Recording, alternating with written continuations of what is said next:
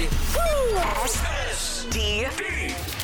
SDP, the Steve Dangle Podcast, with your hosts, Steve Dangle, Adam Wilde, and Jesse Blake.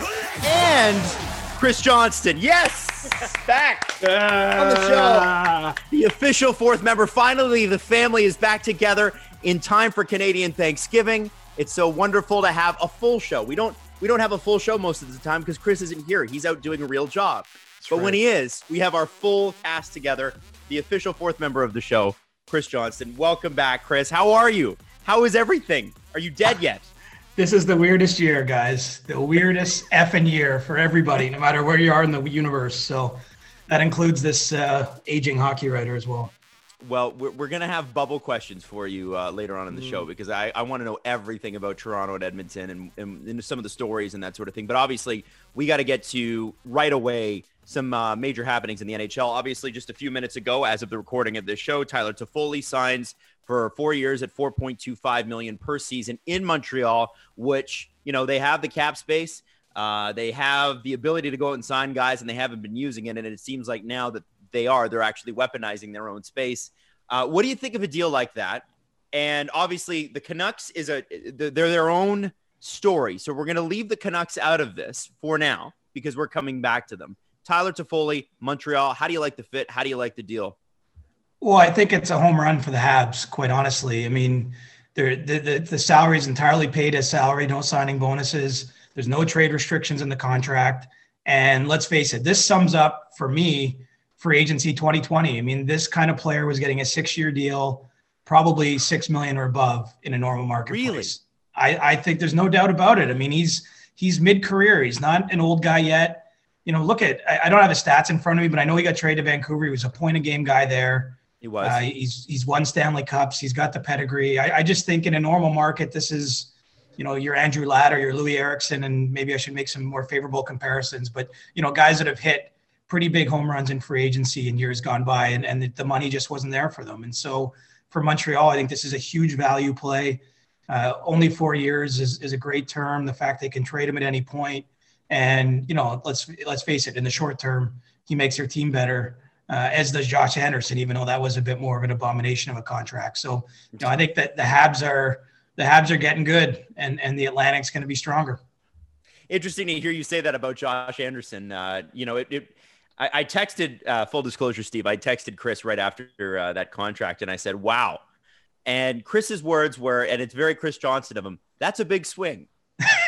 Oh, yeah. So, yeah, like Chris, they're aiming for the fifth deck at the Rogers Center, and it might be a foul ball. I mean, if Toffoli's available, I know Josh Anderson is big and scary when he's not hurt, and most of the time he hasn't been, but obviously had a pretty severe injury. To give up Max Domi, who admittedly was not getting along with Claude Julien, to get Josh Anderson and then sign him to that kind of a deal, how does that even come about, and how does that make sense for them? 7 years? Well, essentially, the word from Anderson's camp after that trade happened was they do a 1-year deal, which would have walked him straight to unrestricted free agency, or they do a 7-year deal, which is the maximum term he could sign with Montreal. And so I think Montreal surveyed what they had and decided that they were going to make a bet on Josh Anderson. And you know, look at it. If he has a 25-goal first season here, which I don't think is out of the question, it's just a huge unknown, or something on that pace, depending how many games we play this coming season. I mean, I don't think we'll be looking at this as a terrible contract. It's just that, you know, someone coming off, you know, significant shoulder injury who had 4 points and 1 goal last year. I mean, you don't have to give them this term, but you know, it's a huge bet. It could be David Clarkson all over again. I hope for Josh Anderson's case, that's not the case, because it will mean he's not healthy and his career doesn't go in an upward trajectory. But you know, it's a huge gamble for Montreal. I sort of get where they're coming from. I just don't know that I would have made the same gamble in their position. Now, you know, we talk about it being a huge gamble for Montreal, which means it's awesome for Josh Anderson. And the first thing I thought when I saw this trade and then the extension for both players is Darren Ferris is going to be a GM in the NHL one day. I think because I couldn't help but notice it was a 1-for-1 trade. 2 of his clients, one of them gets a deal that takes him to unrestricted free agency, and the other gets 7 years at a very big number. Do you think that guy might be an executive in the league one day if he can handle the pay cut? I've never asked him, honestly. I don't know what his ambitions are, but it's possible. I mean, look, he operates in a way that maybe some agents don't. But I think if you look across the last bit of time, if we just look at it in the vacuum of is he doing the job for his clients, I think most oftentimes you have to say yes. He's maximizing the contracts they get. Let's remember, NHL players have really short earning windows relative to other people in other industries. And so, every year that you can get someone the kind of security Josh Anderson just got, I mean, that's life-changing money for him and his family. And coming off an injury, again, we hope he's healthy and can play many more seasons, even beyond the 7 on his deal. But if that doesn't happen, he's pretty well insured here because of this contract. We'll get to another Darren Ferris client in Taylor Hall coming up on the show. But I think, before we get to anything, obviously we've got our Kellogg's selfie thing. Not yet. We do need to talk to Pietrangelo first, but Steve, I'm taking the reins away from you and I'm giving it to CJ, and he's going to give us his favorite celly in a moment. I'm sorry. I know your name's on the show, but it's going to be Chris Johnson doing it. Before that though, where do we stand with Steve's off the air? No, I'm back. Where do we stand with There's Alex no Pietrangelo? way he's walking out on us. No, this is no too chance. Good. Alex Pietrangelo. I mean, this is a guy that was talked about. And what you're seeing now is you've got an NHL that's sort of in a, like a lot of industries right now, in a bit of a financial crunch, a lot of uncertainty. Don't even know when we're getting back. And Alex Pietrangelo, who is a massive free agent and sort of still a surprise that he's going to leave St. Louis, has not signed anywhere yet. And the cap space on most teams without an internal budget is pretty much filled. There is one team that he's been linked to, that he flew to, that he did a tour with, and that's the Vegas Golden Knights. Is that the only suitor left for Alex Pietrangelo? I wouldn't say it's the only suitor left, but it's the one obviously that's, it's getting chosen at the rose ceremony here. It's just, it's really about, Vegas has to clear money out before they can sign this contract. Yes, legally you can go 10% over the salary cap in the offseason. So they could carry up to 89.66, I believe, million on their cap. But I think that's far too risky given the current environment where you have the Tampa Bay Lightning trying to trade players, the New York Islanders trying to trade players, many teams to a lesser degree trying to shed some salary. And so I think that they need certainty. They need to move a Nate Schmidt. They need to move Marc-Andre Fleury. They might need to move both of them and someone else. But they have to clear out that cap room, I think, before the ink dries on a contract. So, I expect that that's the way this is going to all conclude, that you'll see a trade or two from Vegas where they're shaving money, like the Paul Stastny deal, and then you'll see the Pietrangelo contract signed. But if that can happen, I do think there are other teams out there that would step into this. I wonder about Philadelphia, which is sort of quietly lingering with some cap space and has lost some blue liners this offseason. Niskanen. And Matt Niskanen's surprising retirement. And that kind of thing. I'm not saying that they're going to come in and steal him from Vegas, but I do think that there's other places he could elect to go. And the truth is, this must be a little bit uncomfortable for Alex Pietrangelo because, while he's obviously the cream of the crop in this free agent year, it's just such a weird year. No one was saying Taylor Hall was going to sign in Buffalo for 1 year, $8 million, probably including Taylor Hall until yesterday. And so, there could be a set of scenarios where chaos goes on and maybe Pietrangelo isn't signing the long-term deal he was hoping to with this free agency. And so this one still has a bit of a stay tuned on it. And just what I know of Alex Pietrangelo, I don't know how much he likes the spotlight and all that, just being zeroed in on him, at least when it comes to off-ice stuff. I posted a meme last night. Why is it whenever there is confusing hockey nonsense, the Florida Panthers are at the center of it? I can't help but feel like they're the ones holding this all up. There was supposedly a Nate Schmidt deal in place. He was going to go there. Mackenzie Weegar's name has been floated for all week. What's going on there? I wish I could tell you. I mean, they're definitely trying to trade Mackenzie Weegar. I don't think that those rumors, they're not being made up. And, there was a scenario where he could have been a Maple Leaf. I don't know if that's still on the table with what Toronto's done here in the first few days of free agency, if that's still a consideration for them. But there was definitely some conversations going on there. And I'm not really clear what Florida's going to do. I mean, they're a bit of a wild card because they have a new general manager. And I think when that happens, and obviously there's a few new GMs around the league right now, but those guys aren't aren't married or they haven't made promises to the players on the current roster. They have a little bit more freedom, I think, to come in and I won't say act recklessly, but mess things up and try to put their own stamp on it, acquire maybe some players they have relationships with, which we've already seen Florida do with Wenberg and the Nudivara trade. Both guys that Bill Zito, who was the assistant GM in Columbus for years, hasn't passed with. And so, I think Florida is still going to make some moves, and I would expect Weegar will be one of them. I mean, he filed for arbitration, so the arbitration cases haven't been scheduled yet, but they start as soon as October 20th. I'm assuming it's October 12th today, so that's only a little bit more than a week. There's going to be arbitration cases, so I would think that they're going to be motivated to deal him before that arbitration case comes around. And so, yeah, the Panthers are in the middle of everything. It doesn't sound like they're getting Nate Schmidt right now, so I don't know where Nate's going to end up. I know Winnipeg's kind of been linked to another trade like that with Vegas as well. And this is a tough time for Kelly McCrimmon and George McPhee of the Golden Knights because no one is extending them olive branches. I mean, any trade that they make here is not probably going to look that favorable, except that it's going to be in the context of clearing room to sign the number one free agent on the market. Well, and that's what I want to ask you next, because I think there was a Brian Burke did a hit with Sportsnet Central, Jesse Fuchs, I think it was Sunday morning. And it was very interesting because Brian dropped a little tidbit at the end, and I've just seen Frank Saravalli tweet something similar.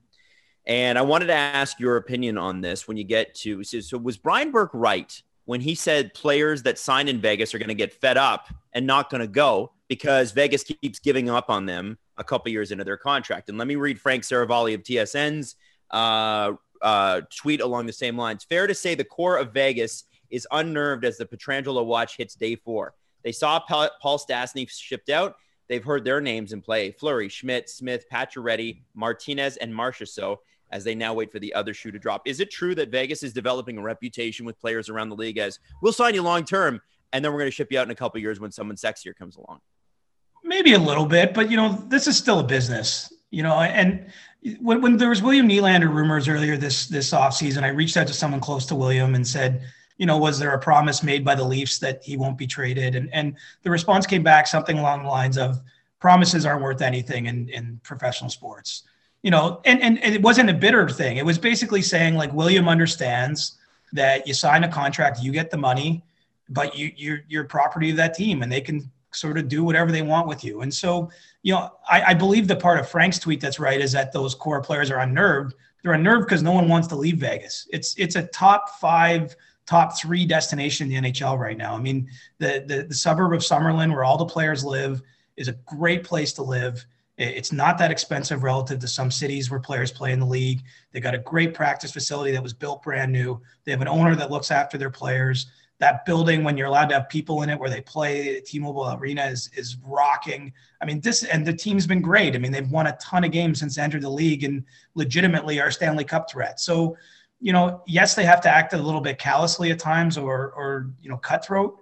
But, I mean, that's what it takes to win. I mean, look what the Leafs are doing, too. I mean, do you think Kyle Dubas has enjoyed trading away Kasperi Kapanen, Andreas Johnsson, guys that he had since he was with the Marlies as their GM? I mean, unfortunately, personal relationships and business relationships in pro sports, they're difficult to maintain because quite often your emotions with both, end up crossing. So I guess Vegas might have a bit of a reputation here, but I don't blame them one bit. They're trying to win a Stanley Cup, and, it's too bad for the players, but also those guys get guaranteed contracts. So if Nate Schmidt gets traded away, they gave him a 6-year deal, I think around $36 million. I mean, that's his security. So there's 2 ways of looking at it. They gave him the kind of security he never had prior in his career. And I'm sure he wouldn't want to be traded because he loves living there. He loves playing for that team. But, this is the price, unfortunately, of trying to win in a cap league. I think it's brutal on the people in the sport. One guy who makes a lot of money on that team and is rumored to be heading out is Marc-Andre Fleury. There was some sort of rumored 3-way deal and some way absorbing the cap. Is that dead in the water now? Is that still on the table?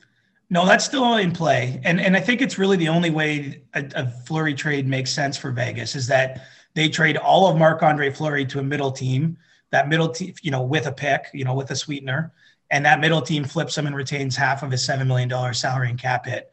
And the team that ultimately wants to play with Marc-Andre Fleury then gets him at $3.5 million. I think that's the only way this works. I mean, maybe Maybe there's a scenario where Vegas is the one keeping the $3.5 million, but I'm just not sure that opens up enough cap space for them, because remember, they're going to need to pay another goaltender to platoon or be the backup to Robin Lehner.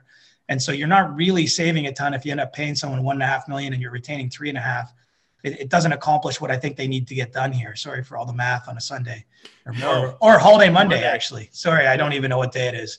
But you know, I think that's very much on the table. And the one place I'm looking for Fleury is, you know, there's interest from Pittsburgh to bring him back. And Pittsburgh has some of its own cap challenges. But I do think that they're a team, if this sort of middle scenario can work, you know, where maybe they get him. Maybe there's a fourth team. I mean, that would be kind of crazy. I don't think we've ever seen that, but it could happen where he gets traded twice in the middle and teams retain salary to make the cap hit ultimately even lower for Pittsburgh. But you know, that's something in that scenario, Pittsburgh's giving up some pretty significant picks or something, right, to the team that takes the second contract.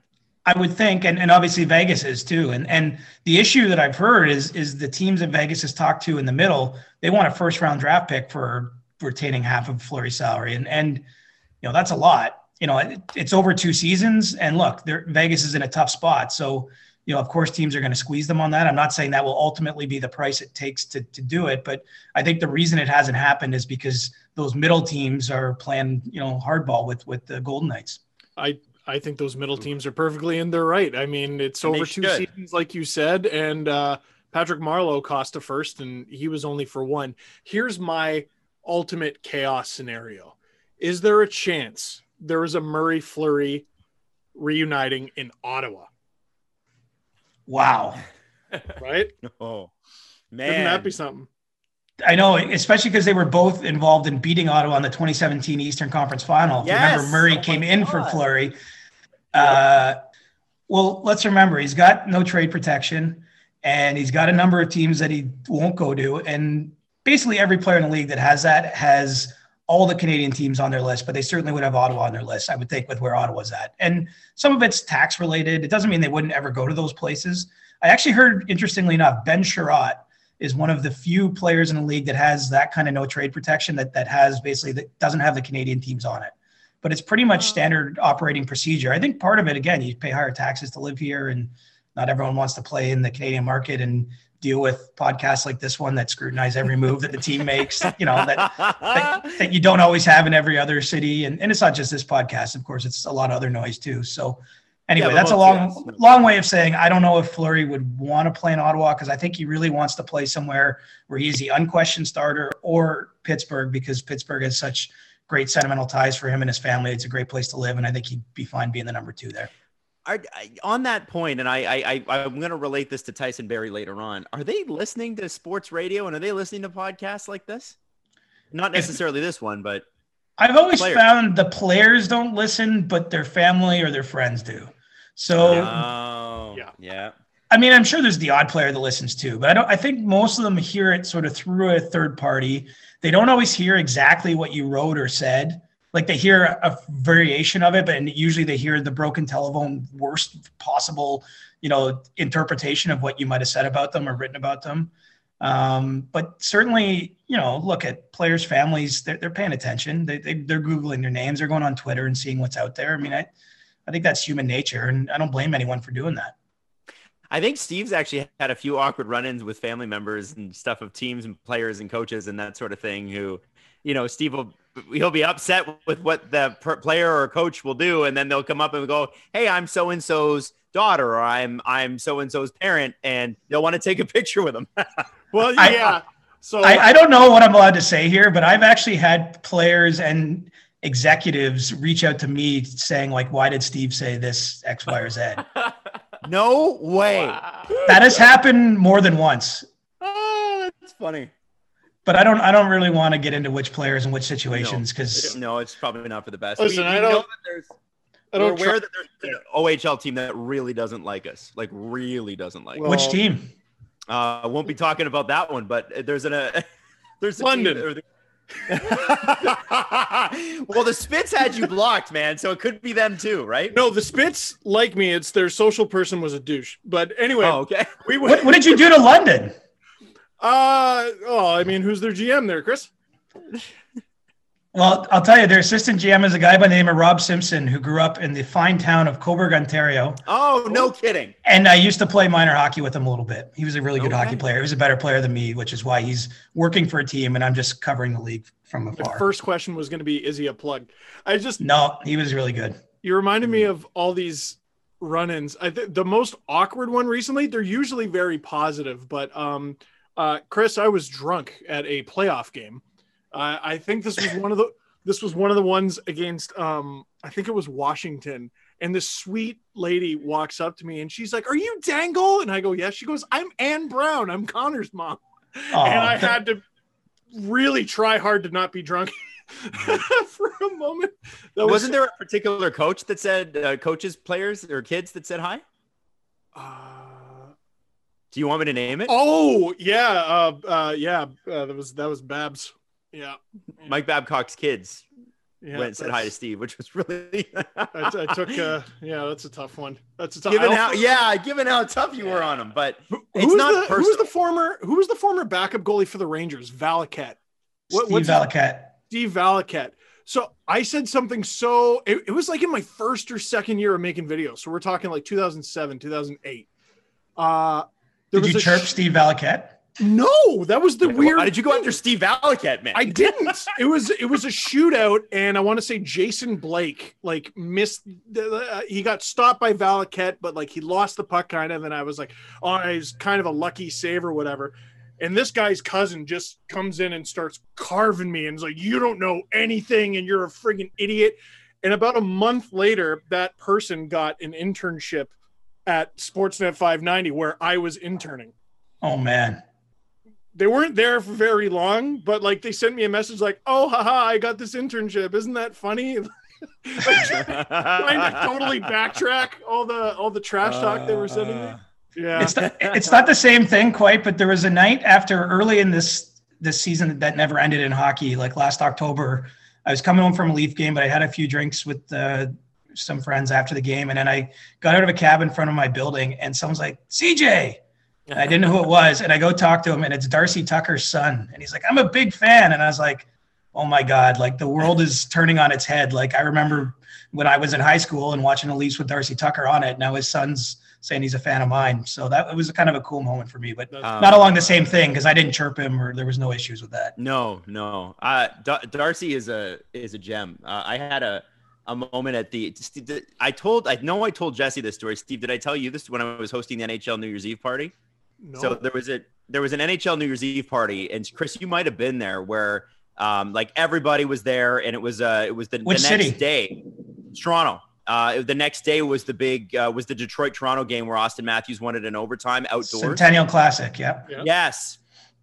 So I was hosting that night and building up for Bryan Adams, and I came up on stage and whatever. And anyway, Darcy Tucker approached me, and I'd never met him before. And he said, "Hey, I'm Darcy." And I said, "I know, I'm Adam." and he said, "I know." And he's like, "I want you to meet my wife. She watches you all the time on breakfast television." So I was like, "Okay, sure, Mr. Tucker, whatever you want." It's amazing. He's amazing. Well, the thing is, we went down, and I think later that year, guys, to was that the 2017 or the 2018? I think it was the 2017 year. We went with Air Canada down to we went down to Chris. We went down to Boston to see. I remember the Leafs lost that game badly, if I remember correctly. We just got killed, and we've told this many times, but on the bus afterwards with all the fans and Ally Afraidi's there and a few other Leaf guys, and Darcy, the steam was coming out of his ears, and he's like, "I just want to walk in that dressing room and tell them what kind of an opportunity that they're squandering here. You only get so many shots at this. How can you show up like that?" And you just saw the fire, and you're like, that is why you grab him. Yeah, that's why he made it, because he's so competitive that his eyes, man, his eyes tell the whole story. No eyelids, none. Oh God, I loved it. You get amped on that. Do you remember when he would go down the Senators bench and just stare at everyone and be like, "I dare anyone to do anything"? Yeah, and at some point, just going into the bench, deciding that's right. Bored of waiting. Oh, and you know what? He's not that big a man. He played fearless for the size he was. Anyway, good memories. Did. Shout out Darcy Tucker. Yeah, no kidding. What a beauty. We've been trying to book him on this show for years, and he's elusive. But we'll get him one of these days. Now, let's get into the Kellogg's. It would be Selly of the week, but we're going to go back into the past because there is no Sellys this week. And we're going to ask you, Chris Johnson. It's an honor to be on this segment with you. You've seen so much hockey. And what we do with this segment is we want old. The whole hashtag old. You're not that much older than us, man. If you're old, so are we. But I got some bad news for you guys. Shit, shut up. What we want to know is the best celebration you've ever seen. Like, you've seen a lot of goal celebrations. The best one, your favorite one, the one that sticks out the most in your mind. Oh, man. Am I allowed to pick two? Yes. For pure emotion, I'm going with Crosby in Vancouver 2010. Just wanted to get everything off as quickly as possible, and like the whole country just like exploding. So for pure emotion, I love that one. But for creativity, I got to go with the Austin Matthews goal signal. That was one of the coolest things I ever saw, honestly. It was hilarious. I think it was a game against Colorado, right? It was like a January game. You know, what I mean is a game not against a rival. The stakes weren't that high. And he was so pissed that they had taken back a goal from him earlier in the game that he scores one and he's like confirming the call. And I was just like, that was badass. And it was like a week before the All-Star game. Like, I just remember going to the All-Star game and everybody was talking about it still. Jack Eichel did it. Yes, exactly. Yeah, it was the All-Star game in Tampa. And I just remember it being the buzz of the league. And I love the young guys, honestly. This will go against my old guy thing, but I love the young guys coming in and doing stuff that you're not supposed to do, that it's kind of breaking their unwritten rules. Like, I love that stuff. I don't care if these guys ever wear a suit to an NHL game again. I don't care what, like, I want to see more crazy celebrations. I mean, we got to embrace the fun of the sport. And I that one from Matthews I just felt like what a cool moment for one of the stars of the league, like the young stars of the league. And actually, the one he went back and forth in Chicago with Kane and all this stuff was pretty cool too. But I mean, that was fun. Anyway, I'm sure that the old hockey men are rolling around angry about all that stuff, but I love it. And I would encourage any young NHLer out there, let's keep making the game fun. That is your Kellogg's Frosted Flake Selly of the cellar. We're going back into the cellar and pulling stuff out. It would be Selly of the week. With Frosted Flakes. Thank you, Tony. That's exactly what we're talking about. Now, you did mention Darren Ferris earlier in the show, and I think kind of the bomb that went off yesterday, an absolute shocker. Taylor Hall to the Buffalo Sabres. 1 year for a hockey player, a star hockey player. 1 year contract, $8 million. The money is about what we expected. But how does Taylor Hall decide Buffalo's the destination?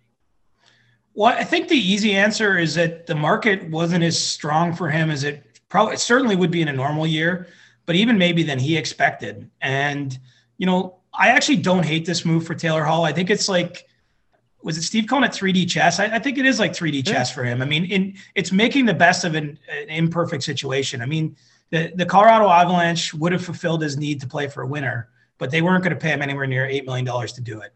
You know, a lot of the other teams that were interested, I think, offered some intriguing options. And I think he got closest with Nashville before signing in Buffalo in terms of actually maybe having a deal there. And for whatever reason, that fell apart. But I think they were talking about something a little bit longer than a 1 year deal. But, once they got through that, I think it was really only 1 year deals essentially. And he chose one that pays him at market rate, that reunites him with a coach he loves and a coach that doesn't mind some offense, which obviously is how Taylor's going to keep his value up, and allows him to play with one of the best young centers in the NHL.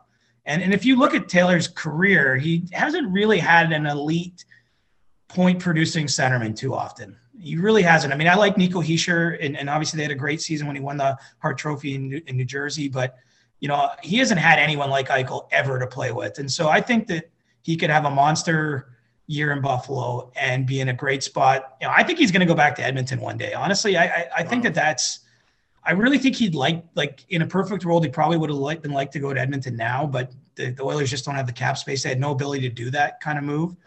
And, you know, I'm not saying that a deal's cooked up or anything, but I just think in his mind, he wants to play with star players. And, you know, obviously McDavid would fill that. And certainly Eichel fills that for him now in Buffalo.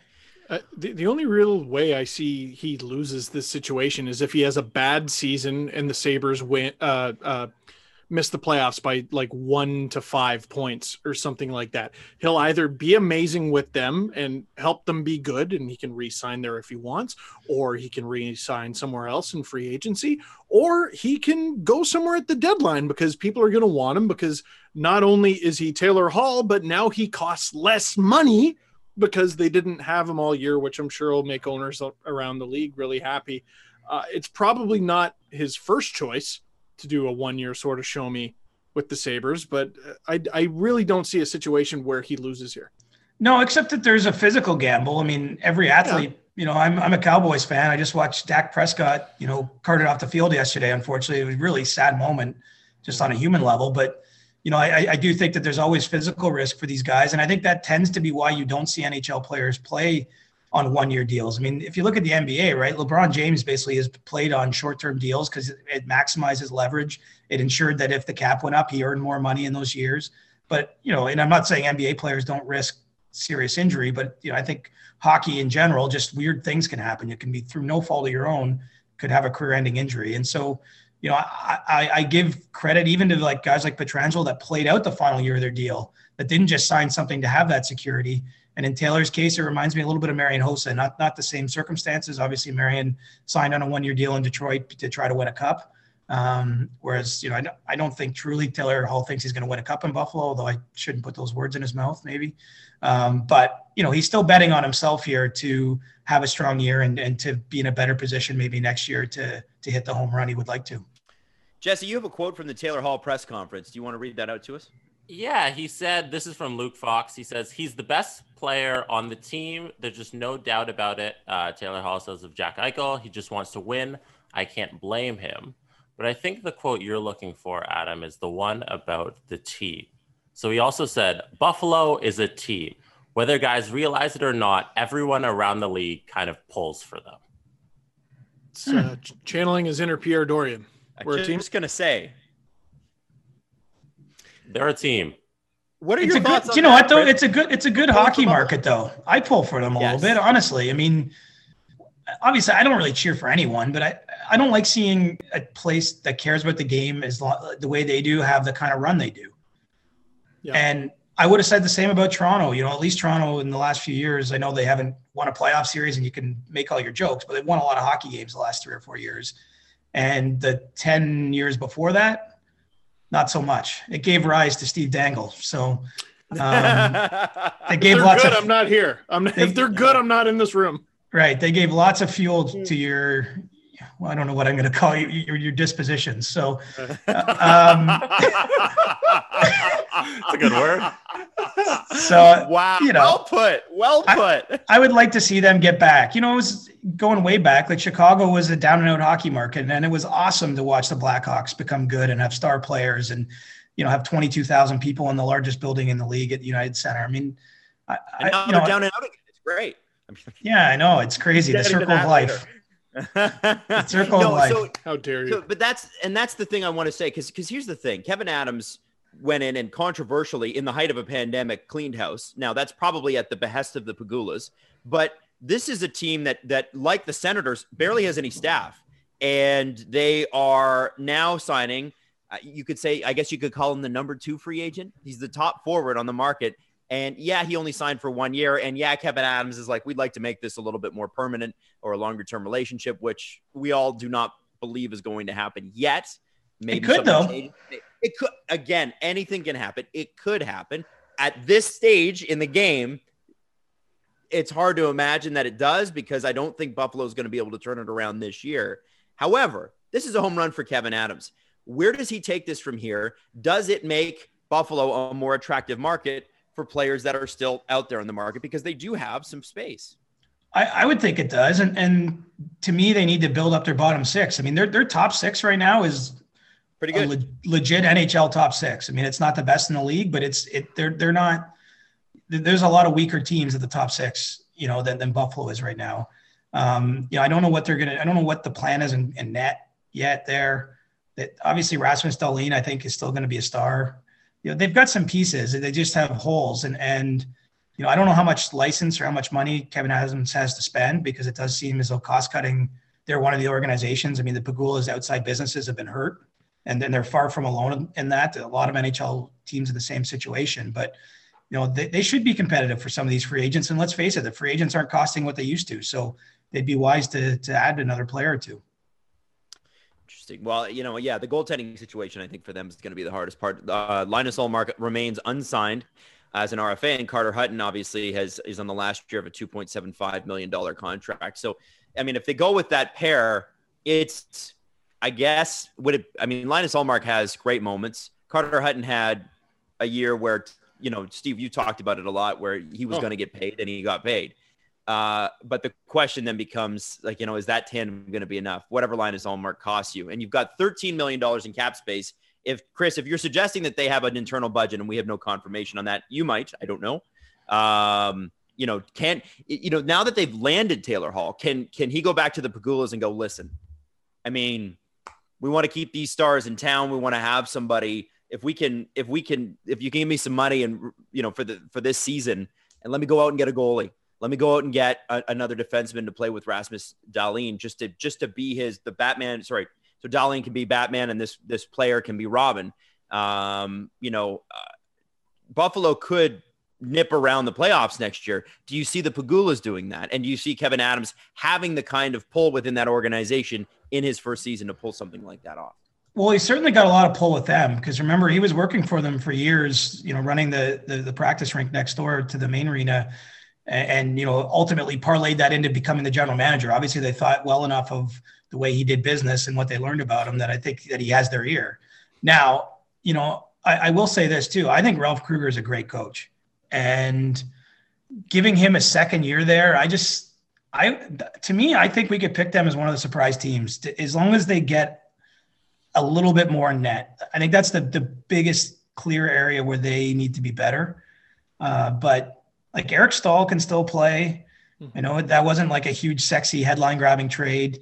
And I think Hall's going to have a monster year. I mean, look out for like who's going to miss the playoffs if we have the Atlantic Division next year? I mean, Ottawa and Detroit are in tough, but then after that, I mean, you got some pretty good teams. Not a lot available. Both of them got better, I thought. Mm. Yeah, but they're coming from a long way back in the pack. That's true. Yeah. Not a lot available on the goaltending market. We know that Corey Schneider is probably going to sign with the Islanders this afternoon if he hasn't already.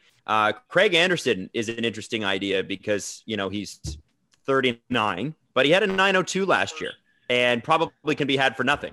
What about a trade though? I mean, we still got Fleury. We still have one of the Columbus goalies could move, and I think both of them are pretty good. I mean, maybe there's a trade option there for Buffalo, which might address some of the financial issues if they're trading back, some money too to even it out.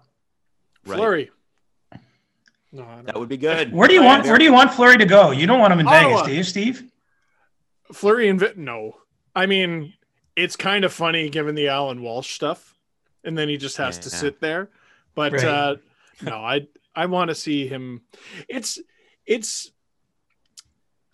how should I put this? Fleury is probably going to be in the Hall of Fame one day. Oh, I think no doubt. Yeah, and I'd like to see him play more of his career as a number one. You know what I mean? He's played kind of a lot of it as the backup or tandem guy.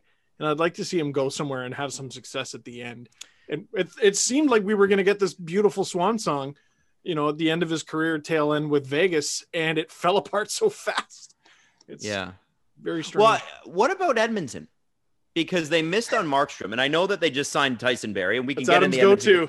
What about Edmonton? You can't tell me that they really think going into next year with Koskinen and for some reason $1.5 million of 80 million-year-old Mike Smith is a good idea. I think it was $2 million. It was $2 million. Yeah, he got more than Lundqvist. Come on. And also, I mean, I can't see why Edmonton would have done that deal, but maybe because Mike Smith said, "Well, Lundqvist is even off the market, so we'll grind you on this one." I'm pretty sure for them it was either going to be Mike Smith or Ryan Miller were their two options at the end, and they went with the known commodity who was there last year. So you can't think if you're them that's going to be it, right? Like they must think that there might be some trade options out there. They got to be looking to upgrade that spot. Yeah, and I think that they think they can do it during the season too, maybe like that it doesn't necessarily have to be something that happens in October 2020. It's the only part of their. I actually think with little cap space, they did a pretty good job to address some of their holes. Yeah.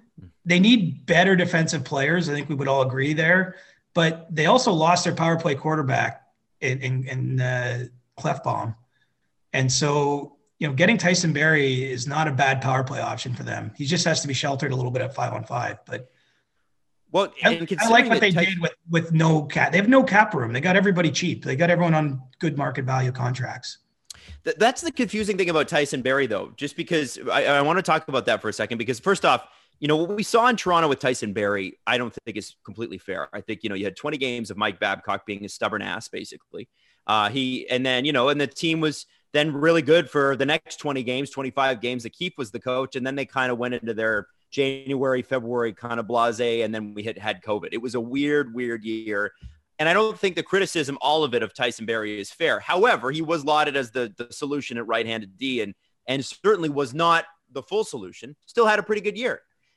He was offered almost double in Vancouver, apparently, what he got in Edmonton. He gets $3.75 million to play with McDavid on the power play. He was apparently offered something close to $6 million in Vancouver. I'm not sure if you can confirm that, but those are the reports we're reading. Vancouver's got a good team. Why not that? And why not more money? Is it that he thinks, hey, I get to play with Connor McDavid on the power play and I'm going to make a boatload of cash next year? I think he understands after the Toronto experience that fit is probably as important as anything for a player. And this doesn't just apply to him, but he's got to play somewhere where he's the number one power play guy at this point in his career. I just don't think he's not giving you enough value. I mean, that's what he's good at. And I think the source of his issues in Toronto honestly started with the fact that he was on the second power play, and the Leafs had a killer first power play, so they don't get the second power play unit, doesn't even get on the ice much in Toronto. And that started him off on the wrong foot with the Leafs and with Babcock. And I just don't, I mean, he still put together a pretty good bad season for himself, all things considered. But, I just think it never got off to the right start there. And if you're going to go sign with a team that is Quinn Hughes, unless they're using two defensemen on the power play, you're not getting on the first power play. Right. And so I think he understood that finding the right situation to flourish and show his best made sense. It's why he had to leave Denver, right? Cale Makar came along and stole his job at the end of that one season. And it kind of made him redundant there in a sense. And so he's almost a little bit of a specialist type of player with what he does well, because what he does well is he does really, really well. And so, in Edmonton, they're going to play the crap out of him when it's 5-on-4. And I think they're going to try to protect him at 5-on-5. And if they find the right mix, and if, I think he can be very successful doing that. And I think he understands that better. That was his lesson from Toronto. It was, it's hard to play somewhere new after being in Denver so long, where he was very comfortable and Tyson Barrie is one of the best guys you could ever meet in the NHL, quite honestly. He's a super guy. And it didn't go well in Toronto. I think he learned some lessons from that, and that informed his decisions he made on free agency day. And to give you an idea, by the way, in terms of situation and what a difference it made, I tweeted this the other day. Barrie under Babcock, 0 goals, 7 assists, 7 points in 23 games, which is a 25-point pace over an 82-game season. Barrie under Keefe, 5 goals. I think he scored, 3 or 4 straight games. 5 goals, 27 assists, 32 points in 47 games, which is a 56-point pace. And he scored the first goal of the season the very first night when Keefe took over in Arizona. And then he scored I remember that. In the return to Colorado. The very next game was his return to Colorado. He scored there. It was literally like turning a light switch the minute the coaching change was made. And look, I'm not going to blame Babcock exclusively, because, Morgan Riley is, to me, a legitimate power play one guy. I don't think it was insane, but what it was reflective of a front office and a coaching staff that wasn't totally in tune, which we've all kicked around enough over the years. 100%. So, really with Edmonton, it seems like they made a really, I think, one of the better moves of the day, which was Kyle Turris. That is to me, I know that people didn't like Kyle Turris based on his production versus salary. But if Kyle Turris can give you what he gave you last year in Nashville at the money he's going to be making, which I think is in the neighborhood of $1.5 million. 165, I think.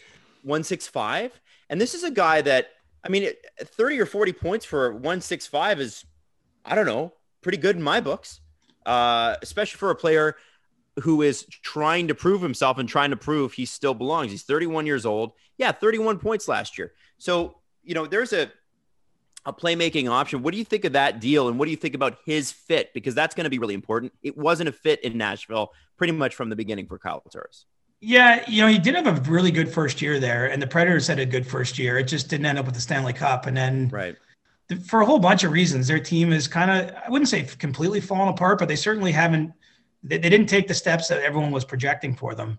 And so Kyle Turris is a bit of a victim of that. Obviously, he's got to own his own performance too, but you know, I think he was scapegoated a little bit. He had some injury issues there, and he signed a big contract and he didn't live up to it. So, you know, again, it's a harsh business. He gets bought out. But I think when you're looking at him on a one-year deal and not making much money, I mean, it's a no-brainer to me. He's still young enough, and he's played for Dave Tippett before in Arizona. I just think that he'll be much more comfortable. I think the expectations will be reasonable. And remember, he's going to play behind some version of McDavid, Draisaitl, and Ryan Nugent-Hopkins as the other centers. I mean, he's their fourth-line center, or I guess if they're using Draisaitl or someone on the wing, he's their third-line center. But you know, you're not asking a ton from him. Yeah, he's probably getting some power play 2 time. But, you know, I think at this point in his career, I like the signing, and, you know, good for Edmonton. It's a place that kind of is the butt of some unfair jokes, I think, at times.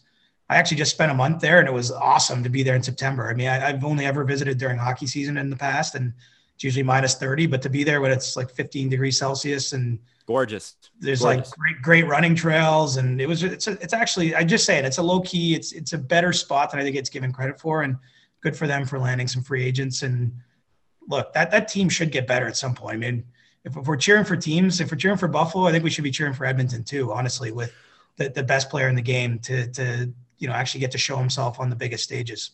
If you have Kyle Turris as your third line center, how do you not run McDavid, Draisaitl every game together? Like, you've got Nuge. What does it matter? If you've got 240 or 250 points on one line, what does it matter? As long as the other guys are playable, like you're talking about, you know, guys that could do 120 points together easily, those two. Right. And look, I think what Edmonton's got to look at is better defensive play. I mean, they don't need more goals. It's a lot like the Leafs. Like, any discussion about the Leafs shouldn't be, how do you make this team score more? Or how can you make the third line more dangerous? It's more about can you build a team and to support the superstars. Because, you know, Tampa is the best example of this for teams like Edmonton, Toronto. You don't have to win 7-6.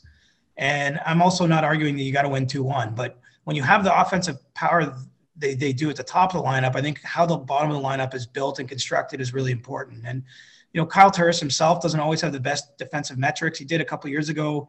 You know, we'll see if he can rebuild himself. But I think put in the right role with the right understanding, you know, that team can become maybe more complete at the bottom half to support those top players. Boy. I need to know, it's a lingering anxiety of mine just throughout this show. Like, are you expecting, like, at some point for news to break? Like, are you constantly looking at your phone? Like, why am I on the podcast with these chumps when it's such a big potential day? I know my why, because I love being with you guys. So I'm not saying why am I being it, but like, I'm not lying. Like, I have a bunch of text messages, and usually that's where check them comes from nowadays is text. You know what I mean? Yeah. Sure. Let's look at it. You check them. Live. We'll just hang out here. What? Can you imagine? Oh, we had breaking news on the podcast. Well, and if it broke on the podcast, it's wasted here. Andy's frozen. Unbelievable. Yeah, he is frozen. So, you know, it's interesting with that Edmonton situation because that's a team. He's back. Anything exciting? No, all my idiot friends ask me what's going on. Sometimes that's actually the funniest part of this job. Like, you get to that day, you know, like you're on TV live and it's the free agent day, and like you're obviously texting people and every second counts. And then in the middle, just like my buddy going like, "Hey, what are the Leafs doing?" Or it's just like, I never want to be a jerk, but it's like, just don't text me on that day. You guys excluded. Yes. Yeah. I always try to catch you early and just say, "Hey, good luck." And that's it. And Chris, to his credit, always gets back to me and goes, "Hey, thanks." And like, I'm like, that I got a response at all is a freaking miracle, because I know it's getting crazy. Now, the thing that obviously, that your buddy wanted to know, that we all want to know, is the Leafs. We're going to go through the Leafs. We're going to start with the defense on the Leafs, Chris. And your panel, at least from my view, is frozen. But are you still with us? I'm with you. There he is. Okay. So we're gonna run down the day. Now, if we were to just take a step back from everything that happened on an ABC schoolyard curve, what do you give the Leafs? On their defensive moves or on their moves in total? Just the whole moves in total. I'm giving them a B grade so far. Okay. And my mind is open to upgrading it. I think that this has been a fascinating couple days for the Leafs, honestly. We've seen a bit of a turn in how Kyle Dubas wants to build his team. I know he probably chafes at all the discussion around this, but let's face it, he was not the kind of GM that was going to sign a Zach Bogosian in the past. And, the only crazy thing to do is to just keep doing the same thing and expect a different result. And no matter how he wants to frame it or phrase it, if you just watch what the Tampa Bay Lightning did, and I don't mean just winning the cup, I mean how they transformed their team from a 62-win disappointment that gets swept out of the playoffs to a team of badasses, which they were. They were awesome in the bubble. They dominated the bubble. There was never a point I didn't think they were going to win the Stanley Cup during the bubble. Wow. And so I'll say that if you're in Kyle's shoes and you look at how your team's constructed, and there's obviously some parallels there, and you didn't at least think, hey, there's, maybe we have to just recalibrate, you'd be crazy. So I give them credit for doing that. And I like what they've done, but it's very clear we're looking at a picture that isn't fully complete. Like this painting, there's still some work to be done on this one. And the next moves could be interesting because like they're signing all these guys at great value. Like no matter what you think of Jimmy Vesey, getting him at 900,000, like there's no risk there at all. So hold on, Jimmy Vesey. Hold on that, because we are going to get to him. And I want to get to what they've done first. And then I want to go to what you think they could do, because I think that's what's fascinating. And because otherwise the conversation is going to go all over the place, as it often does on this show. And so I want to run through this. Are you trying to keep this orderly? Yes. I want to keep it orderly. I want to make sure that we do it right now. Steve, you can hear me too, right? You can Yes. still, we're good. You're good. Okay. So here's what I want to do. Chris, I want to get your reaction to each signing as I bring them up. And then Steve, I want to get yours as well, because it's very important we get both here. Now, we'll start with the defense. TJ Brody, 4 years, $20 million. Obviously a guy that they wanted for a long time. And it seems the feeling was mutual, especially after the details of the Kadri trade come out. Anytime a team wants you and your team considered trading you, you probably feel like, well, I probably want to be with the team that wants me. How does that deal happen? Pretty good value on it. What's your initial reaction, Chris? And then Steve will go to you after. Well, duh. It made so much sense that we could even figure out that was a natural spot for him. I mean, look, the Leafs needed someone who can play the right side on one of their top two pairs. There was really limited options. If you're not doing Pietrangelo, which it was pretty clear the Leafs weren't, if you're not doing Pietrangelo, there were just so few guys that would fill that hole. And I think Brody was the best of the remaining bunch. So I like the signing. I like the term. I don't think the money's crazy. It just made so much sense. Honestly, it was like a natural fit. If the glove fits, we got to acquit. It was so easy. It made sense. So I'm sure it wasn't easy to get him. There was other teams out there interested in him. I think Calgary had some interest in keeping him, but this to me, it already improves their team, right? You're removing Barry and Ceci, who Barry wasn't really a great fit for what they needed. Ceci just isn't performing as a top six defender on that team. You're getting better by putting him in there. Notice you said top six and not top four. I agree, by the way, but Dubas apparently still doesn't. Now, Steve, with regards to that like when you saw the TJ Brody signing come across, because you were doing a ton of coverage for Sportsnet, what was your reaction to it? What are your initial thoughts? Thank goodness, because they needed someone on D, and it finally put to bed well, unless CJ tells me something different, it put to bed all the Pietrangelo talk, because it just didn't really seem like it was ever going to happen. I kept trying to galaxy brain a situation where they could make it fit. I'm sure there was a way, but just getting TJ Brodie for no assets other than cap space just seemed like a good fit. And what did I say should be the Leafs' number one priority this offseason? Improving Morgan defense. Riley, a defense partner. Exactly. Improving defense is way too broad of a term. They need to get their best defenseman a proper partner to play with. It wasn't Ceci. It wasn't Barry. Brodie makes them better automatically by that. So I was happy with the signing. Well, let me hold you up there, because what I'm hearing, Chris and Steve, is that it's not going to be TJ Brodie and Morgan Riley. It's going to be Morgan Riley and Zach Bogosian, who signed for 1 year and $1 million. Now, the reason for that, and Steve is not going to hear this, Chris. Did you actually hear that? I have heard that. Now, the reason you're bringing the news to me, Adam. From where? Where did you hear it from? Well, there's so many. My worst nightmare is where there's a reason why we talk to one insider, because there's legitimate insiders, and then there's people that are like, I know a guy who's the cousin of a guy. Chris, as the official fourth member of this show, being a real insider, would know more about this than I would.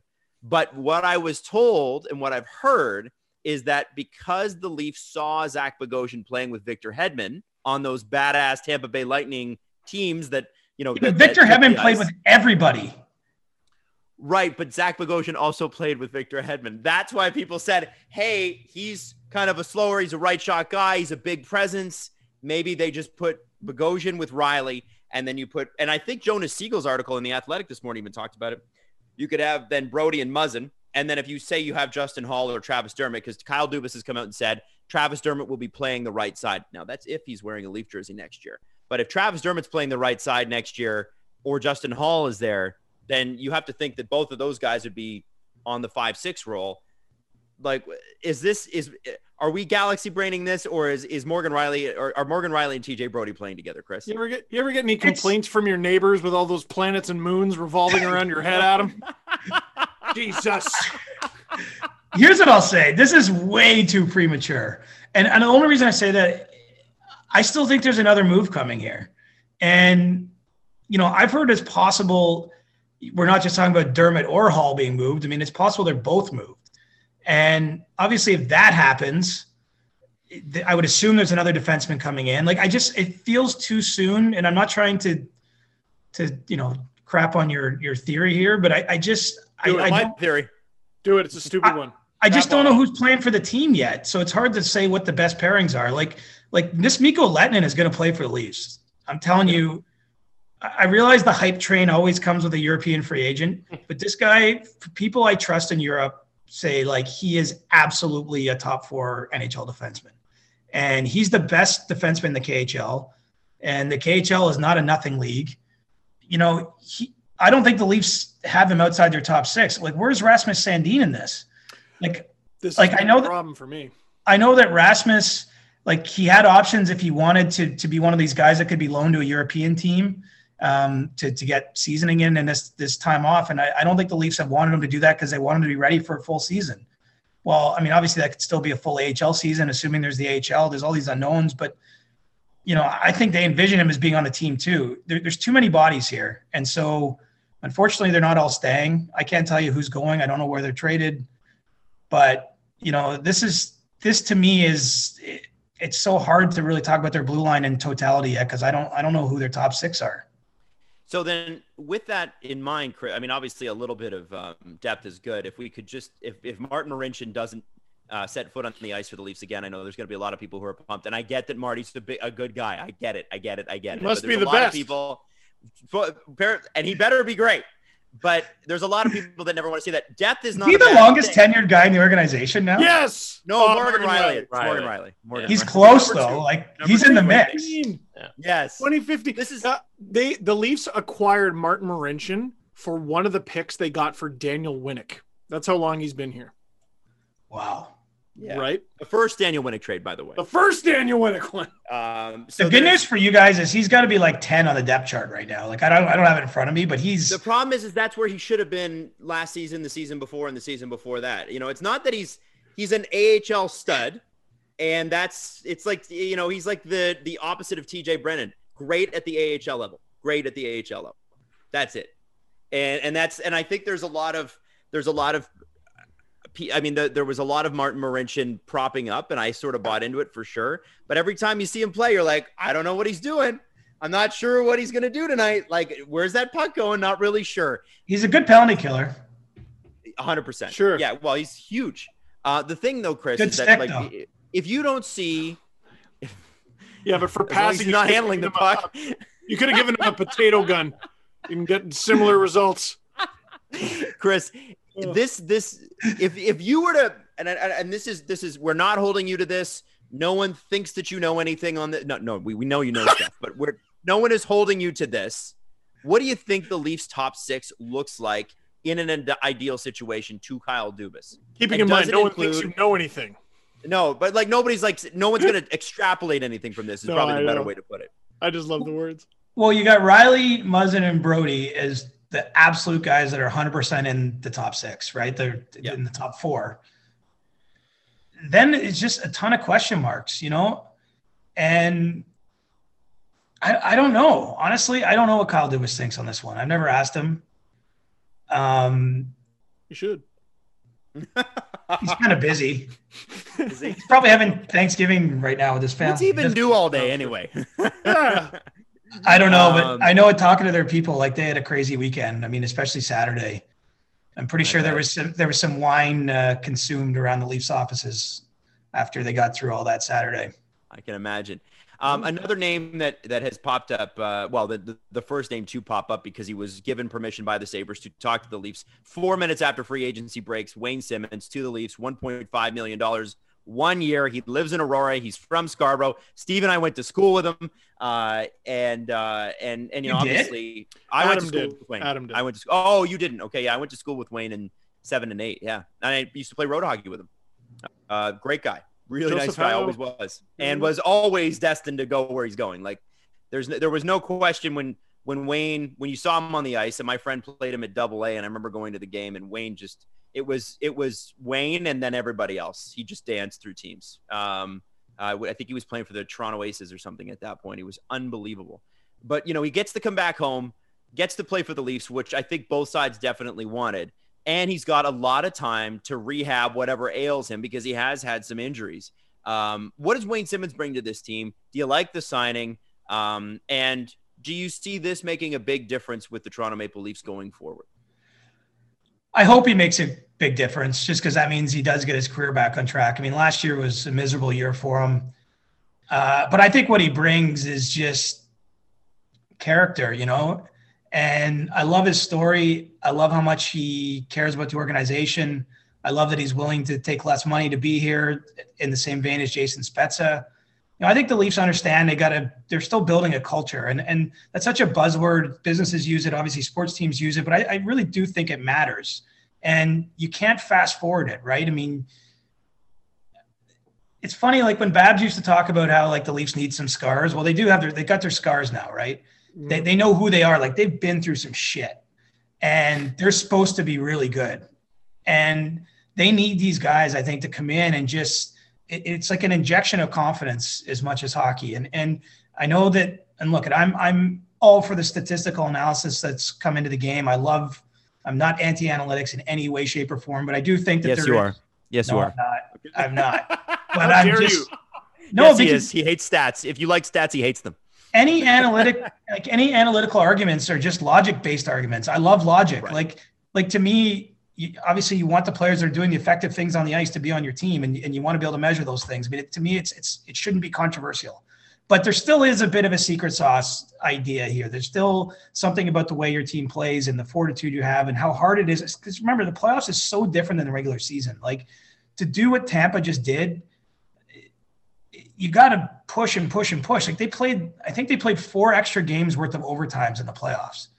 Like, you know what I mean? Like you have to be able to buckle down and just battle through some crap. Like that 5 overtime game was wild. And that was the first game of their first round against Columbus. And those guys, a few of them have said since, if they lost that game, they don't know if they have the run they had. Like it meant so much to their confidence to finally beat Columbus because they've been swept by Columbus. Obviously, to get you play 8 periods of hockey, like you're being pushed to the limits of what your brain can handle, let alone your body. And so, I just think you need that kind of character and leadership and all that stuff. And so anyway, that's a long way of saying I think Wayne Simmonds is like a home run for the Leafs on every way, shape, or form. I think it's awesome that young fans of the team get to see a guy like him who grew up here and, found a way to the NHL kind of through an unlikely path, and like that he's living his dream and living his best life. I think he's a great example. And I think the Leafs are going to appreciate it too. He's going to fight someone. He's going to throw some big hits. He's going to play in a way that this team doesn't always do. And again, they're not going to reinvent themselves. They're still going to try to outskill other teams, but I think a little bit of that sandpaper is going to help. He has some of that skill. Oh yeah. He did. Yeah, he has that skill. Yeah, they're going to put him net front on the power play. I guarantee you. It might be power play too, but like he'll fight to get there, and he's still got hands. Like he can score. I need to know what it was like in the studio, because it was like, all right, and we throw it to the insider's desk, and it was Elliot looking down at his phone. You like, this isn't actually ours, and you threw it over to Stewie. So what were the first few minutes of free agency like when you? Because I think Wayne was the first one. Yeah, so it's such a chaotic day. Elliot and I are sitting up on this platform essentially at our desk, especially right at 12. Like you're texting everyone. You still got spirit at that point. You're still like into it, so you're trying to find stuff out. And all of a sudden, the producer goes, "Stewie says Wayne Simmonds is going to the Leafs," and I'm like, "Good for Stewie, you got that." And then like all of a sudden, they're like, "And to you guys." It's like, wait a minute. Well, this isn't our news. Like, and I certainly wasn't disputing its veracity, but we didn't even have a chance to like text someone and confirm or just get the contract number. We didn't have a way to further the story. Instead, all of a sudden we're on live TV. And then I'm just like, well, Anthony Stewart says Wayne Simmonds is signing with the Leafs. And where was he? He was ice surfing studio, right? Yeah, he was in the big upstairs studio. So I actually didn't even see Anthony face to face that whole day. Wow. I saw him on our TV set, but that's it. Wow. And he had the first one of the day. And that was a nice little bit of hosting you did there, because, deer in headlight for 1 second. And then you're like, and to Anthony Stewart. Right. And it's funny. Elliot was getting chirped by the producer that he was like, that he kept looking down at his phone whenever we were on or whatever, that he was deferring too much. So he was doing it a lot. Yeah.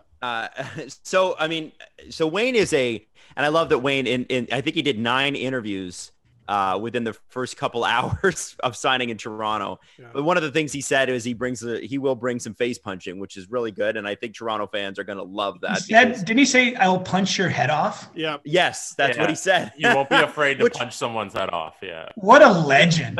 Yeah. So good. Too much is made of how, the sushi culture at Scotiabank Arena. The reality is in the GTA, Leaf fans are really blue collar and really, yes, everybody knows diehard passion or whatever, but the idea that everybody who's in the stadium every night is any sort of cross section of what Leaf fandom looks like is crazy.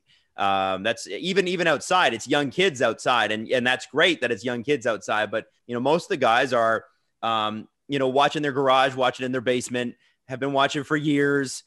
Working tough jobs and have, kids, and this is their thing. And when they see a local guy going in and working like that, it's going to take a lot of the pressure off of the players that aren't doing that, and let them sort of be them. Like, I wonder, you put but I think the work ethic part is contagious. Like, if you've ever had a job where you worked with someone who like gives it every day, like there's sort of a subtle pressure. That person doesn't have to say anything to you, that you have to kind of like up your own level. You know what I mean? Right. And I think adding those kind of guys, and I'm not suggesting the Leafs top players don't work hard. Let's not turn this into a narrative thing. But like, I think that the group understands that they have more to give, like that they haven't all given their best yet to this level, that they can all be better. And that's where the success is going to come from. Like Kucherov 2 years ago was a disaster in the playoffs, gets suspended, just, emotional wreck. And then this year he was just a beast. Like, I just think you have to, and he's still a superstar. He won the Hart Trophy 2 years ago, but it's just, I think that guys like Wayne, and I think Jason Spezza does this, even Jake Muzzin. I think Jake Muzzin actually is like a low key driver behind the scenes of how the Leafs are. I think that stuff matters. Sorry to hijack your thought though. No problem. No problem. Well, and I think one of the tidier signings, and you've already made mention of this, Chris, is Jimmy Vesey. Now, this is a guy that the Leafs were in on originally when his rights came up in Nashville, and he ended up signing with the Rangers. I believe Vesey Sr., his father at the time, worked for the organization, and I believe his brother was in the system somewhere, and I don't believe either of them are still with the organization. However, Jimmy now is at 1 year, $900,000. And what I found really interesting when I was looking at his stats, you look at a player like Jimmy Vesey. In his 3 years in New York, he scored 17, 17, and 16 goals. Obviously, last year was a disaster for everybody in Buffalo. Jack Eichel, Jeff Skinner, right on down. Wayne Simmons, I guess, was a part of that for a little bit too. Everybody had a bad year, so Jimmy Vesey had a bad year in Buffalo. But my thing is, Jimmy Vesey's a guy that you would say out of 4 years, he's had 3 where he hit 16, 17 goals. Compare and contrast that with a guy like Andreas Johnsson, who, yes, we love. Great person, great attitude, and a very skilled player. However, Andreas Johnsson has 1 season where he has 8 goals and 1 where he has 20. And then last year, which was unfortunately cut short because of injury. For the money in a value proposition, that's some pretty tidy work by Kyle Dubas to get a guy that you could probably reasonably project to get 12 to 15 goals in maybe a third line role on this team. Exactly. And that's how the Leafs know they have to try to win. I mean, when you allocate all the money they have to the top of the roster, you have to find some bargains that can play at the bottom of the roster. And it just so happens this free agency plays perfectly in many ways into the hands of a team like the Leafs, because I think that they're unafraid to make some of these bets, even knowing that they might not all turn out.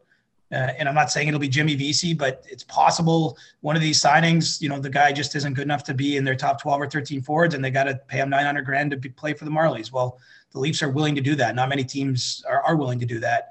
And I think it's more likely to say that he's going to have a bounce back year. He's going to become a contributor on this team. And as you rightly point out, he makes a quarter of what Andreas Johnsson was making to do it. Right. And, I don't think he'll fully replace Johnsson. I'm pretty high on Johnsson, actually. As a player, but I think that's reasonable. I'm not trying to detract from him by saying that. It's just you did have to lose Johnsson's salary, right? So right, you just couldn't be paying third liners $3 million, except maybe Alex Kerfoot. But I mean, that's essentially what happened here, right? They traded Kapanen and Johnsson just because they couldn't pay those guys what they were making in a cap structure and still be competitive. So I love these signings. I just think there's no downside if you're Toronto.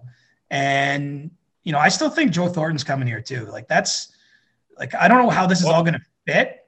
That'd be cool. Okay. I don't. There's a bomb.